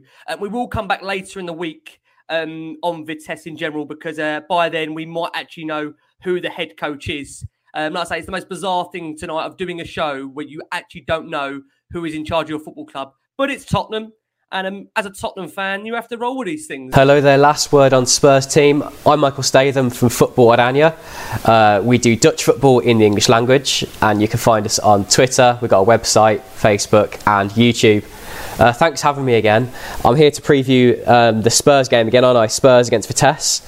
I watch Vitesse quite a lot. I watch a lot of their Eredivisie, and I think that Tottenham can expect more of the same from the 1-0 win that they had in Arnhem. What a surprise that was, by the way. I didn't think Tottenham were going to go that weak in that match, and they did. I don't know whether they'll do the same again, given that they're desperate for a result, aren't they? But anyway, from a Vitesse perspective, they'll certainly be playing that 5-3-2 again. They've just come into this one off the back of another win away from home. They beat Heerenveen 2-1 in the last minute. Lois Openda, that pacey striker, scored 2 goals. And they're on a run of 7 wins out of 9 away from home, which is just an incredible run. Their only defeat coming to Ajax in that time. I think they're going to be a different kind of side to the one that Tottenham played in Arnhem. And I only mean that really in the sense that they're not going to be going at Tottenham. They're very much going to be sitting back. They will be playing for free kicks, that kind of thing, which you may have seen in the last game. But when they played Ajax and were away, I just didn't think that they had a good enough plan. I think that they'll use the Ajax game as a template for this one, knowing that they can't concede early to Spurs. They're going to have to keep it really tight for a long period of time, and see how long they can last. Because no matter, I said this last time, but no matter what side Spurs put out, it's still going to be a challenge for Vitesse. They're not Ajax or PSV. They're one of the teams in the sub-top, they call it, in the Netherlands. So they are sort of in those places between 3rd and 7th. But a good team. And I think that people that watched the game last week will have seen some of the good quality players that they have. Maximilian Vitek, the left back, he scored the goal. He'll be touch and go whether he plays this one. He missed the game at the weekend, perhaps as a precaution, so he could make this one. But if he's not playing, I think that Tottenham will have a massive chance looking down Vitesse's left side, because their replacements aren't good enough. They've got a centre-back who's really slow and clumbersome, who can end up playing at left wing-back, or they put a midfielder there. Vitek is the answer, if they can get him fit. I think he will be, though. And you're still going to see Richard Bazur play, the guy who just seems to be everywhere, despite starting in centre of defence. He was good again against Heerenveen. He was desperate to try and get him to win. Got him over the line in the end. And the other player that we're back into the team from the weekend is Matis Bedo, their captain, midfielder. He'll be playing next to Tronstad as a sort of extra defensive wall in front of the back 5. The team will be largely the same. Apart from that, they'll be playing a mix of that sort of front 3, which doesn't really have any wingers. It may include Yann Jabot, the French midfielder, or a mix of 3 strikers, which it has done on a few occasions this season for Vitesse. I think going for a prediction then for this one, I didn't really expect Vitesse to beat Tottenham. I just thought that the Spurs would grab a goal, and they never really looked like getting it. I know they hit the bar, but they didn't look threatening enough at all. And I know that they've been the same in the league as well with their strongest players. But I think they'll create chances this time against Vitesse, and eventually they'll get a goal in the first half, and I think they'll see a comfortable win, 2-0, 3-0. So I think if Vitesse do get a result and they do get a draw or win, then they should be really favoured to try and get through that group, and they'll qualify over Tottenham, which will be massive for a Dutch club, a medium-sized Dutch club doing this well. It's incredible. So, let's see what happens in London on Thursday, and I won't be at the game, but I'll be at a Zoom press conference after the game. So if anyone wants to hear a reaction from Tottenham players, Vitesse manager, that kind of thing, do check out Football at Anya. We'll have some content for you after the game. But yeah, if anyone's interested, we do Dutch football in the English language called Football at Anya. My name's Michael Statham. You can find us all on Twitter. But we are going to take a look back now on the Man United game. I must say a massive thank you again. We've got nearly over 1,800 of you watching us live right now. Quite a staggering figure. Thank you ever so much. So, like I say, guys, sorry to do this to you, but it is time to look back at United, some of the key aspects of that game. Ahead of the game, team news broke. We saw Reguilon dropped for Davis and Ndombele dropped for Lo Celso. Then we saw obviously taking Lucas off where maybe he shouldn't have done. Took him 6 weeks in terms of Nuno maybe to find his best formation. I mean, it's suggested coming over to you, Lee. Let's start with you on this because, Davis and Lo Celso coming in already sent the airwaves around. It felt like a suggested safety-first approach from Nuno. Did you, as a fan, confidence go automatically down when you saw that starting lineup? I mean, I was going to say I don't want to dig anyone out, but we're about to do it, so we may as well. I mean, Ben Davis. The first when I see Ben Davis on the thing, I'm thinking, okay, so that's defence first rather than progressive going forward. I couldn't understand, not that I think that there's much between the two players, but I couldn't understand why Tunga and Ndombele didn't start on the basis that, it started the previous 3 Premier League matches. So I'm thinking, okay, let's get some consistency in the team, but he didn't. And yeah, I mean, when you're looking at it's not necessarily the playing staff outside of them two, it's the way we set up. Everybody knows that I love Pochettino, right? And sorry to reference him, but he wrote in his book that he knew how Tottenham's result was going to be in the first 5 minutes of a game or 2 minutes of a game, whatever he wrote. And we all know that, right? When we can watch Tottenham and you know exactly how it's going to go within the first 30, 40 seconds or 2 minutes of a football match. And that was how it was straight away. I mean, you've come off the back of a West Ham defeat where you haven't had a shot on target in the second half v West Ham, and then you're coming into this and you're thinking, full stadium, 62,000 people, Man United on the back foot, they've just had a drubbing, let's go at them. Let's start fast, like a train, like I say, get in their faces, and let's give nothing. Completely flat. I mean, I just that was the most worrying thing for me, Rick. And, when you look at some of the goals, I'm sure we'll get into it, but, Skip miscontrol. It was a woeful pass from Emile Pierre in the first place. He also had a long crossfield ball, forward pass, by the way, on. There was, I can't remember, it might have been Bergwijn actually screaming for it, saying, have someone. But he decided to go short and backwards and sideways to Skip. He miscontrolled it, put him under pressure. See you later. You look at the first goal, the Ronaldo goal. Kane, zero energy. He didn't care that it was Maguire running into the final third of the pitch. Didn't care. He didn't even go after him. He didn't chase him. He just let him go. And then the ball comes back into the middle of the pitch. Ends up being Fernandes. Davis gets caught under that header. Ronaldo's Ronaldo, mate. He's world class. Bang, back of the net. I mean, these are just basic errors and mistakes. I mean, the third guy, I don't even have to talk about. It's just absolutely horrific. Emerson was, I think Romero was playing as a right back. Emerson was like miles up the pitch. He couldn't even get back in time. The people were looking around at each other going, I don't know what was going on there. Even the Ronaldo goal that was ruled offside, Eric Dyer fell over the ball nearly. This is meant to be a well-drilled, well-defensive unit type team. Yet we're getting absolutely torn apart by a team that hasn't won a Premier League game since September the 13th, right? That have conceded game after game after game after game. And guess what? They kept a clean sheet. I mean, you couldn't write this stuff. You couldn't write it. And this is why it's such a passionate show tonight, because It's not about moaning and having a go and swearing and all that. It's just this is how everybody right now is feeling. I'm summing it up for everyone. I'm sorry if you're not feeling like this, but I'm summing it up.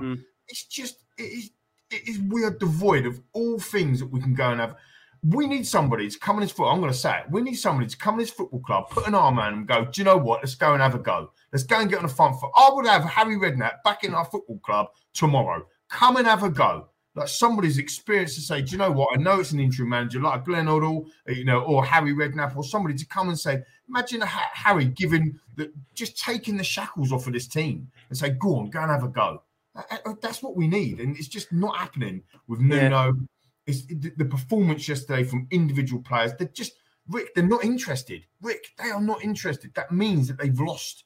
They're lost in the dressing room. Yeah. Kane's picking it up. I've got a quick theory on Kane. I promise I'll shut up. Yeah, no, that's fine. Go on. Well, do you want to say for the Kane? Go for it. Go on. Sterling, Harry Maguire, Luke Shaw, Harry Kane, 4, 5, Rafinha, 4, 5, 6, Harrison, sorry, not Rafinha, Harrison, 4, 5, 6 of the players that were outstanding for England. 4, 5, 6 of the players that got to the England final in England, and all of them have started either badly or injured or not match fit or whatever it might be. I know Harry Kane's had his head turned. I know the whole Man City thing. Of course, that's going to have an effect, but it's not just about the Man City thing. It's also about that stuff as well. You can't look at Sterling and Maguire and Shaw and say they've had outstanding seasons so far because they haven't. That has to be a hangover as well. We have to get over, as fans, as a football club, we have to get over the Champions League. We have to get over the Poch ain't here anymore, and we have to move on. And I know I'm one of the worst people for it, but until we move on, we end up being like Newcastle talking about Rafa Benitez all the time when they've got 3 or 4 other managers, managing them. Are you with me, lads? And I agree with you. I to move on. I do agree. On the screen, we've just got to give a reference to these points here. Felix says Wayne Rooney should be our head coach. He'd bring back that aggression. Do you know what? I'm not quite sure our fan base of what we've gone through over the last 24 months. If you suddenly bring Wayne Rooney in as our next head coach, I think even Bridgie would have to consider turning up for work tomorrow morning. Bridgie, what do you reckon? I can see Bridges' face there. Even you, Mike, I don't know if you could stomach putting that one live on air. Faz, I mean, he's got problems at Derby, but I think it's worth it. I think he'd turn up here and say, you know what? I think I prefer it in Derby. I think it's that shambolic. Faz on the screen says there, should we now fully aim to win the Europa Conference League? Do you know what, Faz? We will answer that for you on our next show. Me personally, at the moment, I think Spurs should be going for all the cups. That might change depending on who the manager is, I've got to say. Let's come around to you, Marcus, before we go round to Bridgie. Marcus, in the game itself, there had been some pinball as Spurs failed to clear the ball.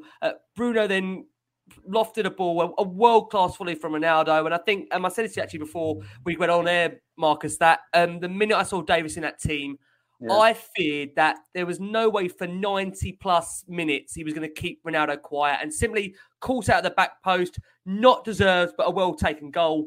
And Ronaldo's 11th goal against Tottenham, and this won't come as a surprise to you, more than any other team, obviously. Marcus, take it away. Well, it's always Tottenham on top of those lists, isn't it? The moment he didn't get sent off in the Liverpool game, I thought, okay, he'll score. He'll definitely score on Saturday, and he did. To be honest, this is very poor because I should prepare thoroughly for being on a show like this. When Spurs are as bad as they were yesterday, I find it very hard to watch the highlights. It normally takes me 2 or 3 days, then I'll sit down and deeply analyse exactly what went wrong. Don't apologise. Please don't apologise for not watching that back. Please don't. I saw it live and it was bad enough at the time. Yeah. I mean, the key point that one of you guys made is that the one thing about Nuno is we're meant to be very defensively sound, and quite clearly we are anything but defensively sound, which further defeats the whole object of having a manager like that in charge. So, and I've mentioned the 1 to 11 lineup, and I look at it and I've said, I mean, Lloris, I think Lloris has come, he was fantastic for France recently. I'm very happy to keep Lloris. I think we've all agreed that Romero is definitely the guy who hopefully will build our defence over the next couple of years. I don't know what you'll think of Emerson Royale.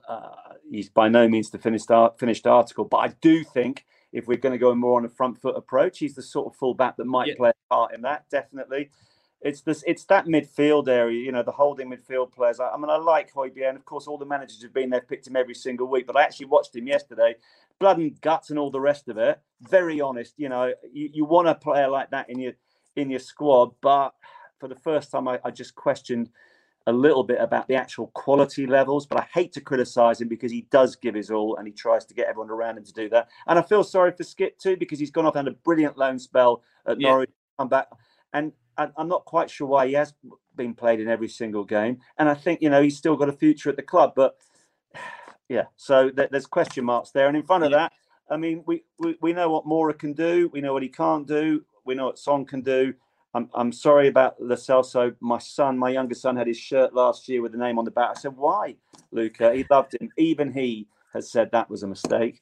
He's now got Tanganga on the back of his shirt this season. Tanganga? I know. I feel more sorry for him now. He's always injured, so he's got a dodgy selection. He'll become my next probably. And up front, I just want to see Harry Kane in the opposition penalty area. I don't want to see him hugging the bloody touchline or playing as a central defender. Please, score goals. Amen. Totally agree. Bridgie, let's come over to you.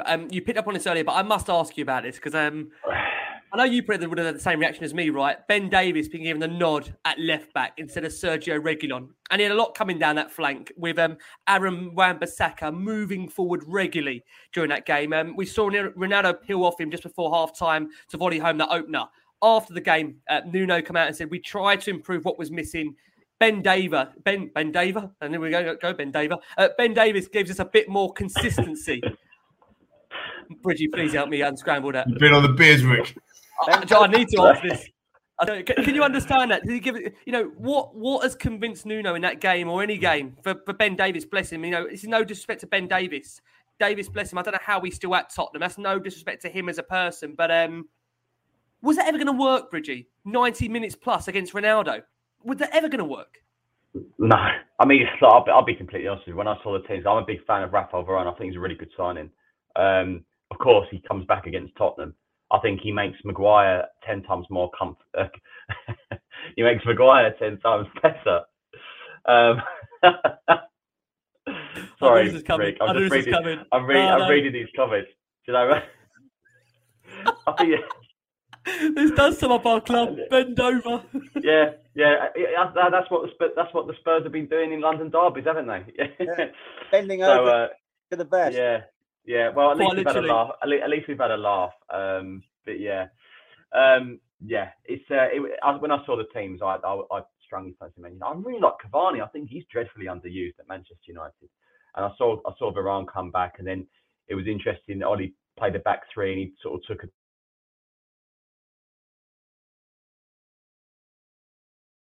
Will he? Won't he? Maybe. Yeah. We got you, Bridgie. We got you. Got me. Yeah.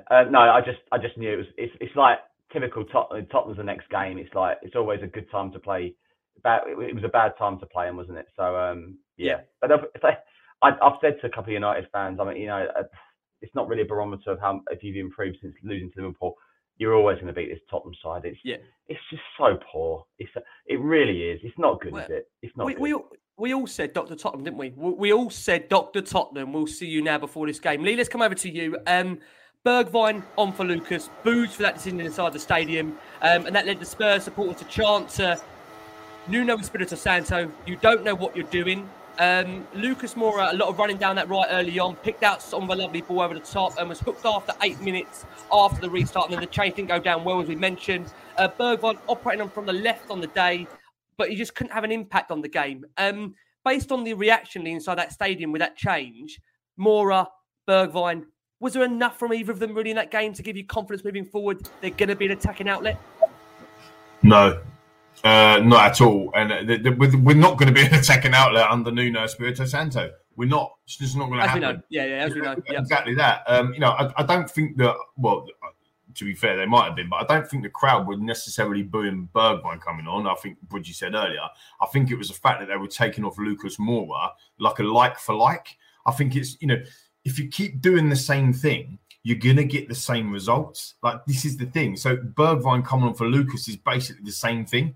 Do you see what I mean? It's like, you've got to try and do something different. Maybe bring on Bergwijn, move Lucas down the middle. You know, where he scored a hat trick, for example, against Ajax one time. I don't know. Maybe that's just a silly me being stupid.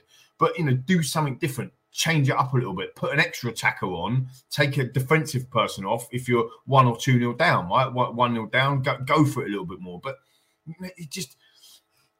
Bergwijn, for me, when he first came into the Premier League, you know, he was on pace to burn at PSV. He come in, he's young, he was enthusiastic, he was raw talent, and he just came in and he scored against City, and he was like, here we go, let's go for it. And I have to say, you know, under Jose Mourinho, I think he just got all of that attacking prowess and that confidence and that kind of rawness just ripped away from him. You know, and he was almost playing as, you know, at times he was almost playing as a wing back, even though he was on as a winger. I think the chance against Liverpool and the abuse he suffered certainly on social media, I think that's hit him, that hurt him. You know, anybody gets abused on social media or whatever, it hurts anybody. You know, especially a confidence where he knows if that goes in, you know, we still stay top of the league, and you know it could be a different season. So I think all of them things have affected him. But again, I agree with Bridgie. I think, you know, some of these players need to move on for their own careers, and also they need to move on from a Tottenham perspective as well for us to get better. You know, they need to move on. The Winks, Dele Alli. I mean, I love Dele Alli. Everybody that knows this show knows how much I love Dele Alli, but you can't ignore what's staring you in the face. The guy's worked his absolute backside off in the summer. He's got an 8-pack. He ripped to pieces. He looks fantastic, and he's fit. Yet he can't even get in the side, and this is a poor Tottenham side. How is that working? He's just not. He's just not at the races with us anymore. Yeah, you know, and I know. Sorry, you were talking about Bergie, but it's all of it's them sorts of, if you like, fringe players. You know, they should be walking into this team, not being on the fringe. That's my point, I suppose. Yeah. Talk about players that are walking in the team at the moment, quite literally. We'll come back around to you, Marcus. Oliver Skipp. Now, you suggested earlier that he had a tough task in the middle of the park with Fernandes really pulling the strings for United. He lost the ball to the Portuguese international midway through that second half, and it resulted in Cavani doubling their lead, subbed off a few minutes later. And this is again a case, Marcus, that, you know, a player being really overused. It's just his first season in that Tottenham side. He's just come off the back of a season on loan at Norwich, in the Championship, I must add, and we see what Norwich are happening now with them. But surely with Skipp, and I really like him, but I've got another fear that we're going to end up burning out this kid, not only physically, but mentally as well. We've got to find a way, haven't we, of giving an alternative there. So there is a bit of a refresh, and he's not being put in a situation every game where, I think he's looked really good so far this season, but games like yesterday happen when there isn't a rotation. Yeah, I agree. You know, I wonder if Nuno is thinking, you know, I can appease the Spurs fans by including a Tottenham youngster every week. Is that the way to try and get the fans on board? I don't know. Yeah, he's a very talented young player, but you're absolutely right. You don't want to run him into the ground, and you don't want to mentally burn him out at what obviously is a difficult stage in the season. But perhaps it goes back to what we're saying. There's not a lot of options at the moment either. And this is where you still, and you're quite right. We always go back to that. That was a great stat. Was it, Lee? Was it 528 days when we didn't sign somebody? Yeah, 518. It's drilled in my head from Chris Cowlin, so I know 518 days. I hadn't actually heard. I knew it was a long time. I didn't realise it was that long. But, you know, I think we're still ruining. Yeah, and I remember at the time, of course, people go, "Oh, maybe this is the way forward now. You've got a winning team. This is clever." No, everybody knows Ferguson. Sir Alex Ferguson always said, didn't he, at the end of a year when they won the league, what was the first thing he'd do? He would reinvent. He'd bring in a couple of players, move a few on. That's what you had to do. And I still think we are playing, or paying, I should say, for that. I hope you're wrong, Rick. I hope that Skipp gets better, learns from this. He looks like he's a tough enough guy to do that. Yeah. But yesterday was a bit of a shocker, wasn't it? Yeah, and just on the comment screen there, look, we know Skippy is hardly the problem. My concern is that the overusage of him this season, that's the concern, and they're going to have to find a way around that. Oh, he is not the problem at all. He's a very young player, and absolutely not. Yeah, it comes, and I think he can. Don't. But you know. Equally, totally agree. Take him out the firing line occasionally. Yeah, He's also up against McTominay as well in there, who's also a youngster, who's maybe got more experience than Skip. But he could have handled himself. Go back and look at the goal and analyse some of the performance from Skip and the balls that he was being played. For him it's certainly for the goal where he looked a bit clumsy. Let's be honest about it. He looked a bit clumsy. But actually, if you go back, rewind the tape essentially, and watch it back again, it is because the team decided to not go forward and go backwards sideways. It puts yourself under pressure. And actually, if you look at the game for the first 15 minutes, United were pressing so quick, so hard. Fair play to them. But so therefore, surely the players must know that that's happening, going to happen throughout the game. You need to be able to adjust. Especially the manager, maybe change something tactically, put an extra body in there for the first 15, 20 minutes or whatever it might be to have a look at that. Maybe give some different options. But going short and going backwards and sideways when you're being pressed so hard is not a tactical way of getting a result in the game. And we lost 3-0. So there you go. Totally agree. I'm conscious of time, guys. We are going to try and close this out in the next 10 minutes or so. I do assure, like I say, the audience of that, and like I say, the guys on the screen here as well. Pierre-Emile Højbjerg, coming over to you, Bridgie, battled in that midfield of the pitch, but, did play Skip into trouble with his pass leading up to Cavani's goal.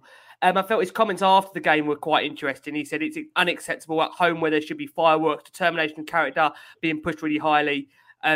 You could put my cleaning lady as the coach and I'll give my all. It should be the same for everybody. It wasn't there. I better not say too much. He's clearly very, very unhappy as to what's going on in that dressing room. But I've actually seen recently, and you actually picked up on as well, Mike, that, he's getting some criticism as well now, Højbjerg.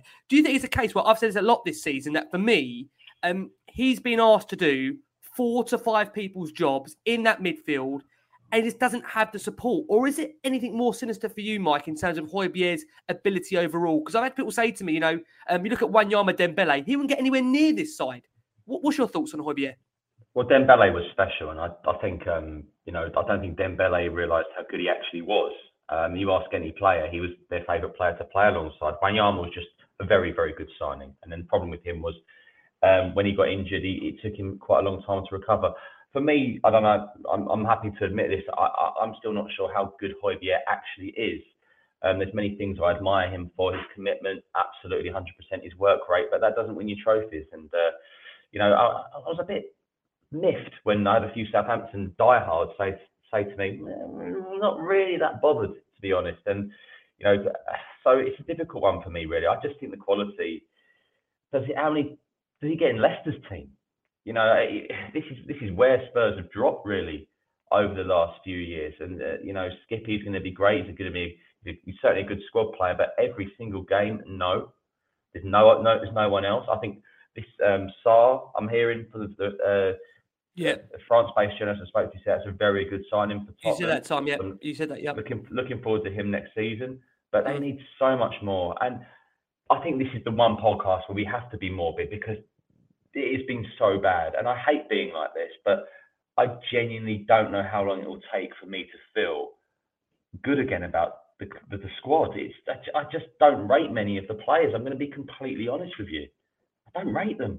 I just don't think they're at that level anymore. And, even I don't really care what rival clubs are doing at the moment because there's so much bad going on at my current club. And, people were laughing at Arsenal spending and I don't know. I think Benjamin White and Ramsdale could turn out to be actually decent signings for that football club. They've got Smith Rowe looks quality. I just, and if a new manager comes in, look, the players in squad right now are shot to bits. They need something else. It's not Nuno. They need something else. Yeah. They lack any sort of direction. And if you look at the fixtures coming up, favourable. I'm not being arrogant in that sense, but they look okay. Some look winnable. But just how good is this squad? And whatever manager comes in, how much better can he make them? Because I still say it's a bang average squad. And if Tottenham Hotspur finish 7th or 8th or 9th this season, sounds about right. Lee, let's come round to you. Eric Dyer in the right place to block Cavani's effort early on, but got a bit lucky with Ronaldo's second goal being disallowed after failing to cut out the press. But one player that I think we're all actually enjoying seeing at the moment, I'm not sure how much he's enjoying playing, is Christian Romero. He battled well up against Ronaldo on the day in that first half for Tottenham and had a goal ruled out for the offside following a late flag. Struggled after the break. He just couldn't cut Ronaldo's pass for the second and was out of position at right back for the third. But overall, in terms of this pod and trying to look towards the future and for positives, is Romero one of the more brightest aspects, what we've got to look forward to come? Yeah, definitely. I think so. I mean, you can be with the, with balance. You could say he was at fault for the third goal because he was out of position. You could say that he was at fault for the goal against West Ham. You could say that he was at fault for one of the goals against Chelsea. He's still finding his feet, but I think we all agree that this guy can be absolutely brilliant for us, especially if you get a partner with him. I think Bridgie mentioned it earlier as well. Just coming back to the players that we've got in terms of bang average squad and that type of stuff, I think that if you get a coach that actually coaches the players, there is something to work with there. Not in all players, right? Do not get me wrong.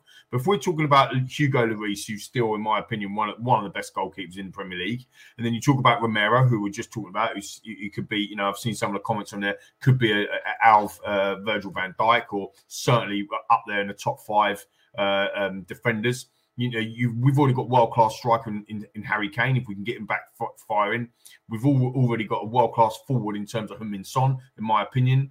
So you look at the nucleus, if you like, of the side. Reguilon, if he was coached, we used to call Poch the fullback, or you did, but used to call him the fullback whisperer. Now, if you had somebody that would come in and give them that, Emerson coached, if he's only 22, this lad. Brian Hill, he's 21. Can they be coached better? Because I would argue, with the greatest respect, trophies galore, absolute legend in terms of some of the football clubs that he's managed. But does he coach players? Jose Mourinho, he may or may not, but does he coach them? Nuno, what I'm seeing so far, he's not coaching anyone, or they're not listening to him. He's already lost the dressing room. Having somebody to come in and actually coach them and drive an extra 5 or 10% out of these players, like you said before, Rick, if we'd have beat Man United, we're in the top 4. It's quite ironic. So, if you forget league position for a minute and say, like, style of football, this is what I come back to, front foot football and the values of the football club, get that right first. Get a manager in that's progressive and wants to play front foot football, because we will win more games than we lose. Then you can start to coach players in that way. People start enjoying it. They start having haircuts. They start having smiles on their faces. All of a sudden, it becomes very, very different. I know I'm being a bit jovial there, but having a smile on your face when you go to work makes a huge difference. And at the moment, we're going through a very, very tough time. So I would say that there's no green shoots under Nuno. There's no green shoots of like recovery. But hence the departure. Yeah, exactly. But I do believe, Rick, that there could be, with some of these, with some of the players that we've already got, some of the signings that we made, some of the people that we got out of the club in the last transfer window. The problem that we have is that, it's October, it's November tomorrow, right? Happy Halloween, by the way. This is a horror show yesterday, wasn't it, everybody, and a few of the listeners? But look, the reality is that we can't do anything until January anyway, right? We can't. In terms of transfer window, and even in January, are we going to go big? That's always been the question with the board. Probably not. We have a long legacy of not spending loads and loads of money. Certainly in January, Steve Hitchen don't like January transfer windows. We already know that. So the reality is that's a toughie. That's a toughie to look at. And then we get to the summer. By that point, as Bridgie said, we finished 8th or 9th. All of a sudden, we're out of Europe completely. See you later, Kane. He's definitely not sticking around another year. And then we've got all that mess to work out. So I think that from an optimistic or a positive perspective, I think if we can get a manager in that can coach the players, and this is with the Ryan Mason, the point you made earlier, I wouldn't mind seeing Ryan take over the hot seat for a few weeks or whatever, steady the ship. But he's not going to coach the players, is he? With the greatest respect, what can Ryan Mason teach Harry Kane? How can he coach that is a great point. That's the bit that, and I don't want to be horrible, but, this is the point that I think we've all made on the show earlier under Jose, is that they were thriving. They were thriving under Jose Mourinho because they could learn other stuff and whatever. But a lot of the other players didn't fancy it. Lo Celso or Chingon Dembele or Dele Alli or all these other players that didn't thrive under Jose's world. You need somebody that's going to come in, have a look at the team, the squad, I mean, if let's be honest with ourselves, the 11 that he picked prior to the Man United game, the 11 that he picked against the 3 previous games, we'd have all picked that virtually there or thereabouts. We would all pick that based on what we've got. So the new manager coming in has to pick probably that as the best 11, but he needs to coach them. He needs to coach them and get another 5%, another 6%, another 10% out of them with energy, with enthusiasm, with front foot, with let's go, let's have a go, let's go after it, let's get some fun and enthusiasm and energy in this team. Because if they get that, we might get a rise of 4, 5, 6, 7%, and all of a sudden that the difference at this level, that's a 3-0 win versus a 2-0 defeat. And that's what I think we need to do in the short term. Yeah, I think for all of us mentally, we are going to end very quickly on Harry Kane and then, like I say, close the show. But before we do, just a quick mention of some of these players. Like I say, we always discuss every single player that played the game. So Emerson Royale got forward a lot early on, but couldn't really help make an impact in terms of United's third goal. Was nowhere to be seen for United's second as Edinson Cavani had acres of space to run through on goal. Lo Celso recalled to the team in the league in place of Ndombele, couldn't pull the strings in that number 10 role. A real wasted opportunity to release Son clean through on goal just after the break. Dele Alli entered the frame with 18 minutes left after his Burnley admission last time out. On that very quickly, I'm just not sure what you're going to get from Dele Alli after you've dropped him out of the last 2 subsequent squads. Is he going to really come on and change the game for you? You guys, like I say, you would judge that. You let me know if you want personally. But Heung-min Son had his first ever attempt on goal. It was deflected wide and then a shot over from a tight angle after Lucas played him in. An extra touch did allow Wan-Bissaka to get back in the first half, but the linesman did raise his flag up, shot wide with another effort at the start of the second half.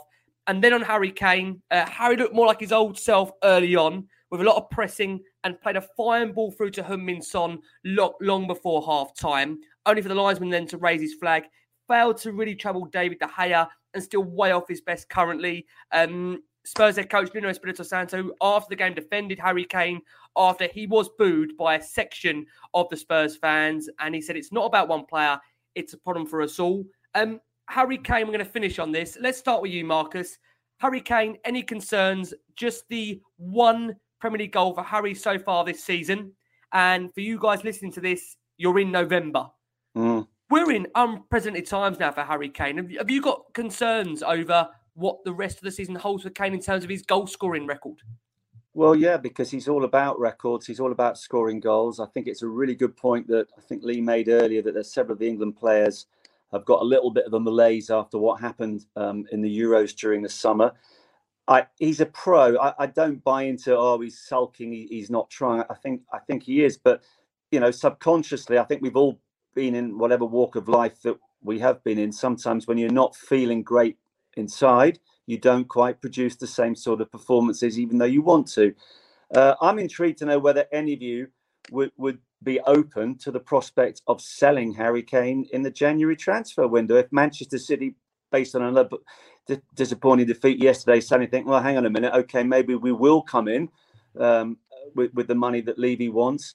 Then I would accept what you were saying earlier, Ricky. We really are probably putting our season to bed. But there's always a danger that Harry will pick up one of his injuries at some stage anyway. I'm intrigued to know what Tottenham fans think about maybe selling Kane in January. Because, at the moment, it's sad. It's sad to see where he's playing, how he's playing, and the fact that he is not scoring goals. And the saddest thing of all was for me to hear a lot of people yesterday finally get vocal against him midway through the second half. Yeah. This is the same guy that, for the last 4 or 5 years, he's been the club's top scorer, scoring in some big games. Of course, not the finals. I know I've got to add that.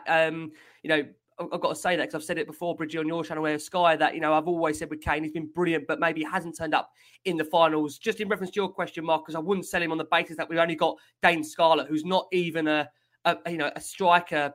Well, I say he's a striker, but, senior-wise, I think we said about that kid that I'm really worried for him. Bridgie, over to you. What do you think about Harry Kane?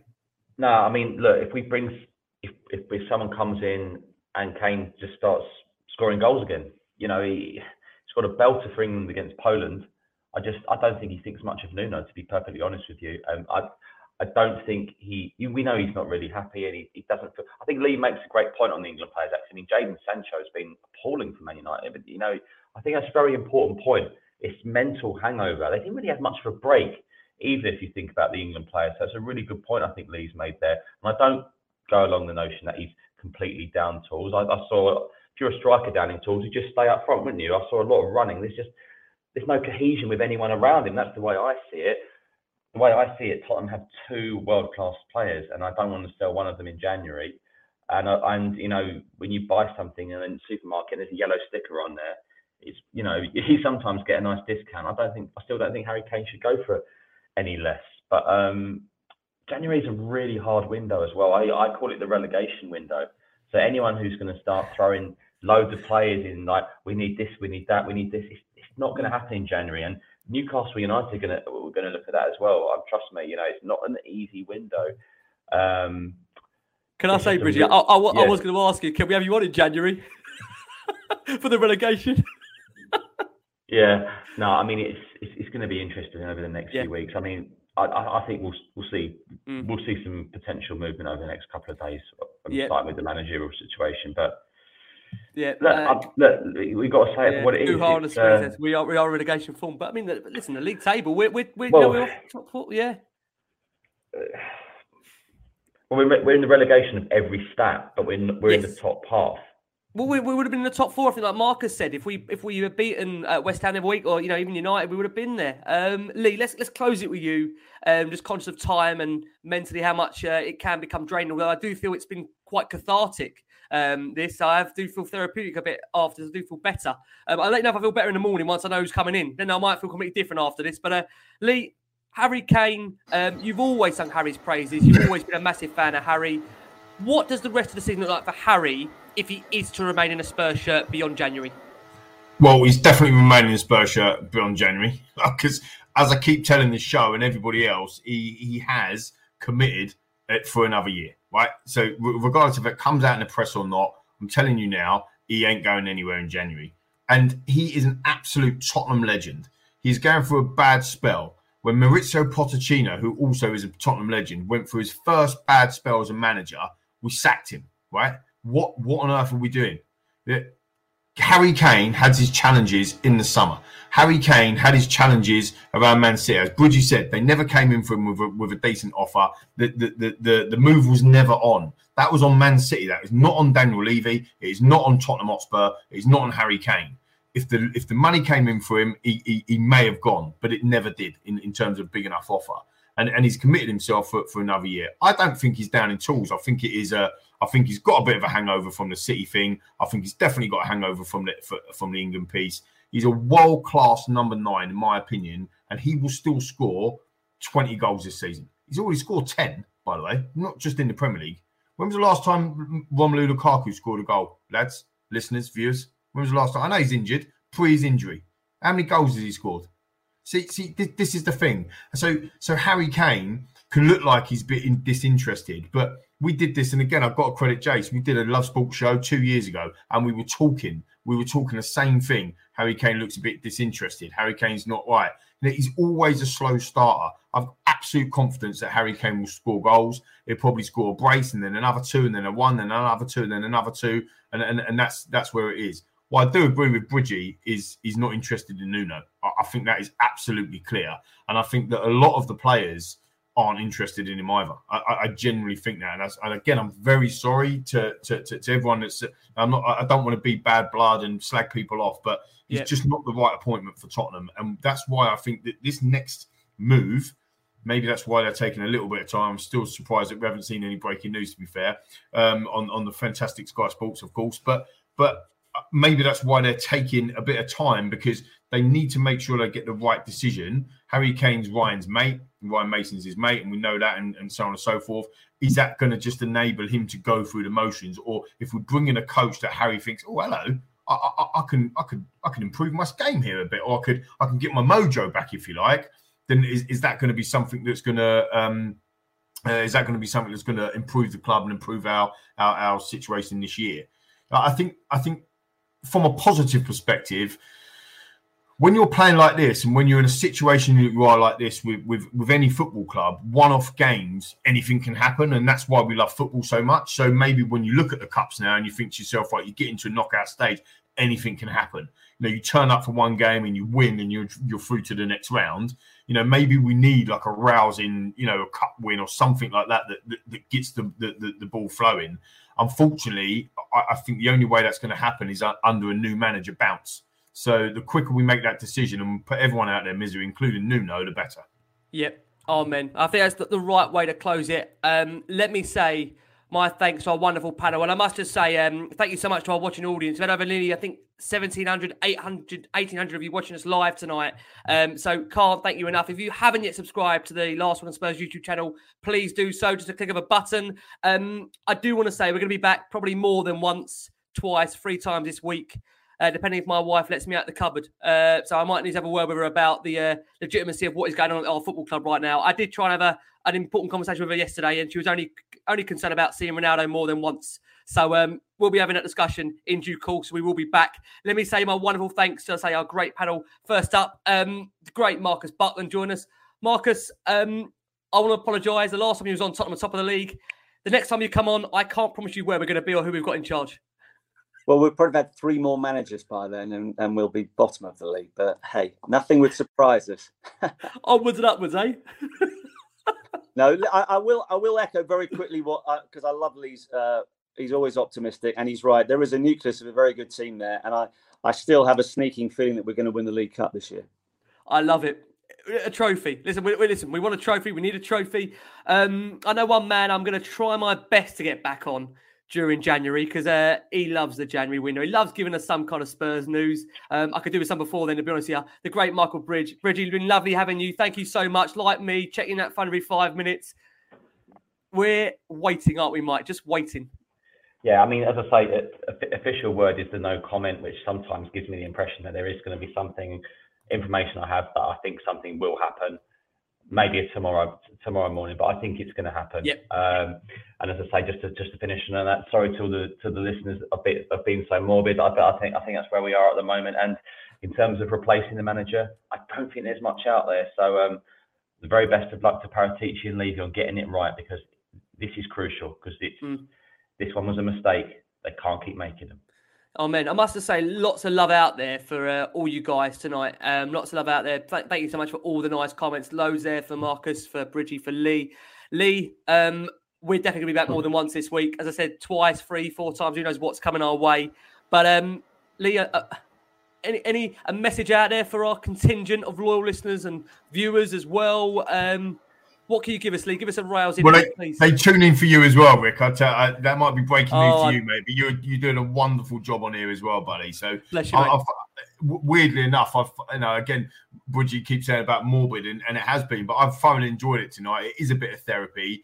I really needed to chat to people yesterday when this was happening, and I wanted to get it off my chest, and I've managed to do that in front of the best part of 2,000 people tonight, and everyone else that downloads the pod as well. So thank you for that. And I think, look, Bridgie did say, or Marcus said earlier, that it might get worse, but they always say, I'll leave you to this, they always say that it has to be hit rock bottom before it can get better.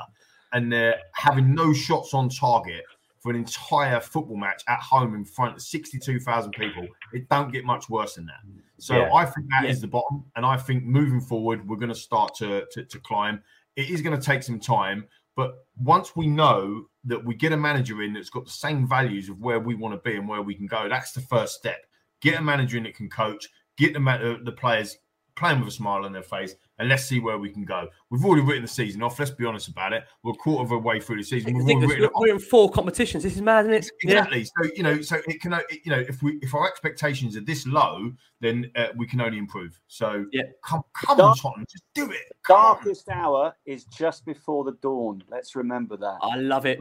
I love it. A Marcus Buckland rousing finish. My God, we need one. And we got Bridgie smiling. There's always a way. We can do this. Guys, I'd say a massive thank you once again. Again, so fantastic. Lovely. Marcus Buckland, Lee McQueen, guys, brilliant Michael Bridge. Thank you so much, guys. Most importantly, as always, please keep safe, keep well. And as always, come on you Spurs. Sports Social Podcast Network. Hello, it is Ryan, and we could all use an extra bright spot in our day, couldn't we? Just to make up for things like sitting in traffic, doing the dishes, counting your steps, you know, all the mundane stuff. That is why I'm such a big fan of Chumba Casino. Chumba Casino has all your favorite social casino-style games that you can play for free anytime, anywhere with daily bonuses. That should brighten your day a little. Actually, a lot. So sign up now at ChumbaCasino.com. That's ChumbaCasino.com. No purchase necessary. VGW Group. Void where prohibited by law. See terms and conditions. 18+.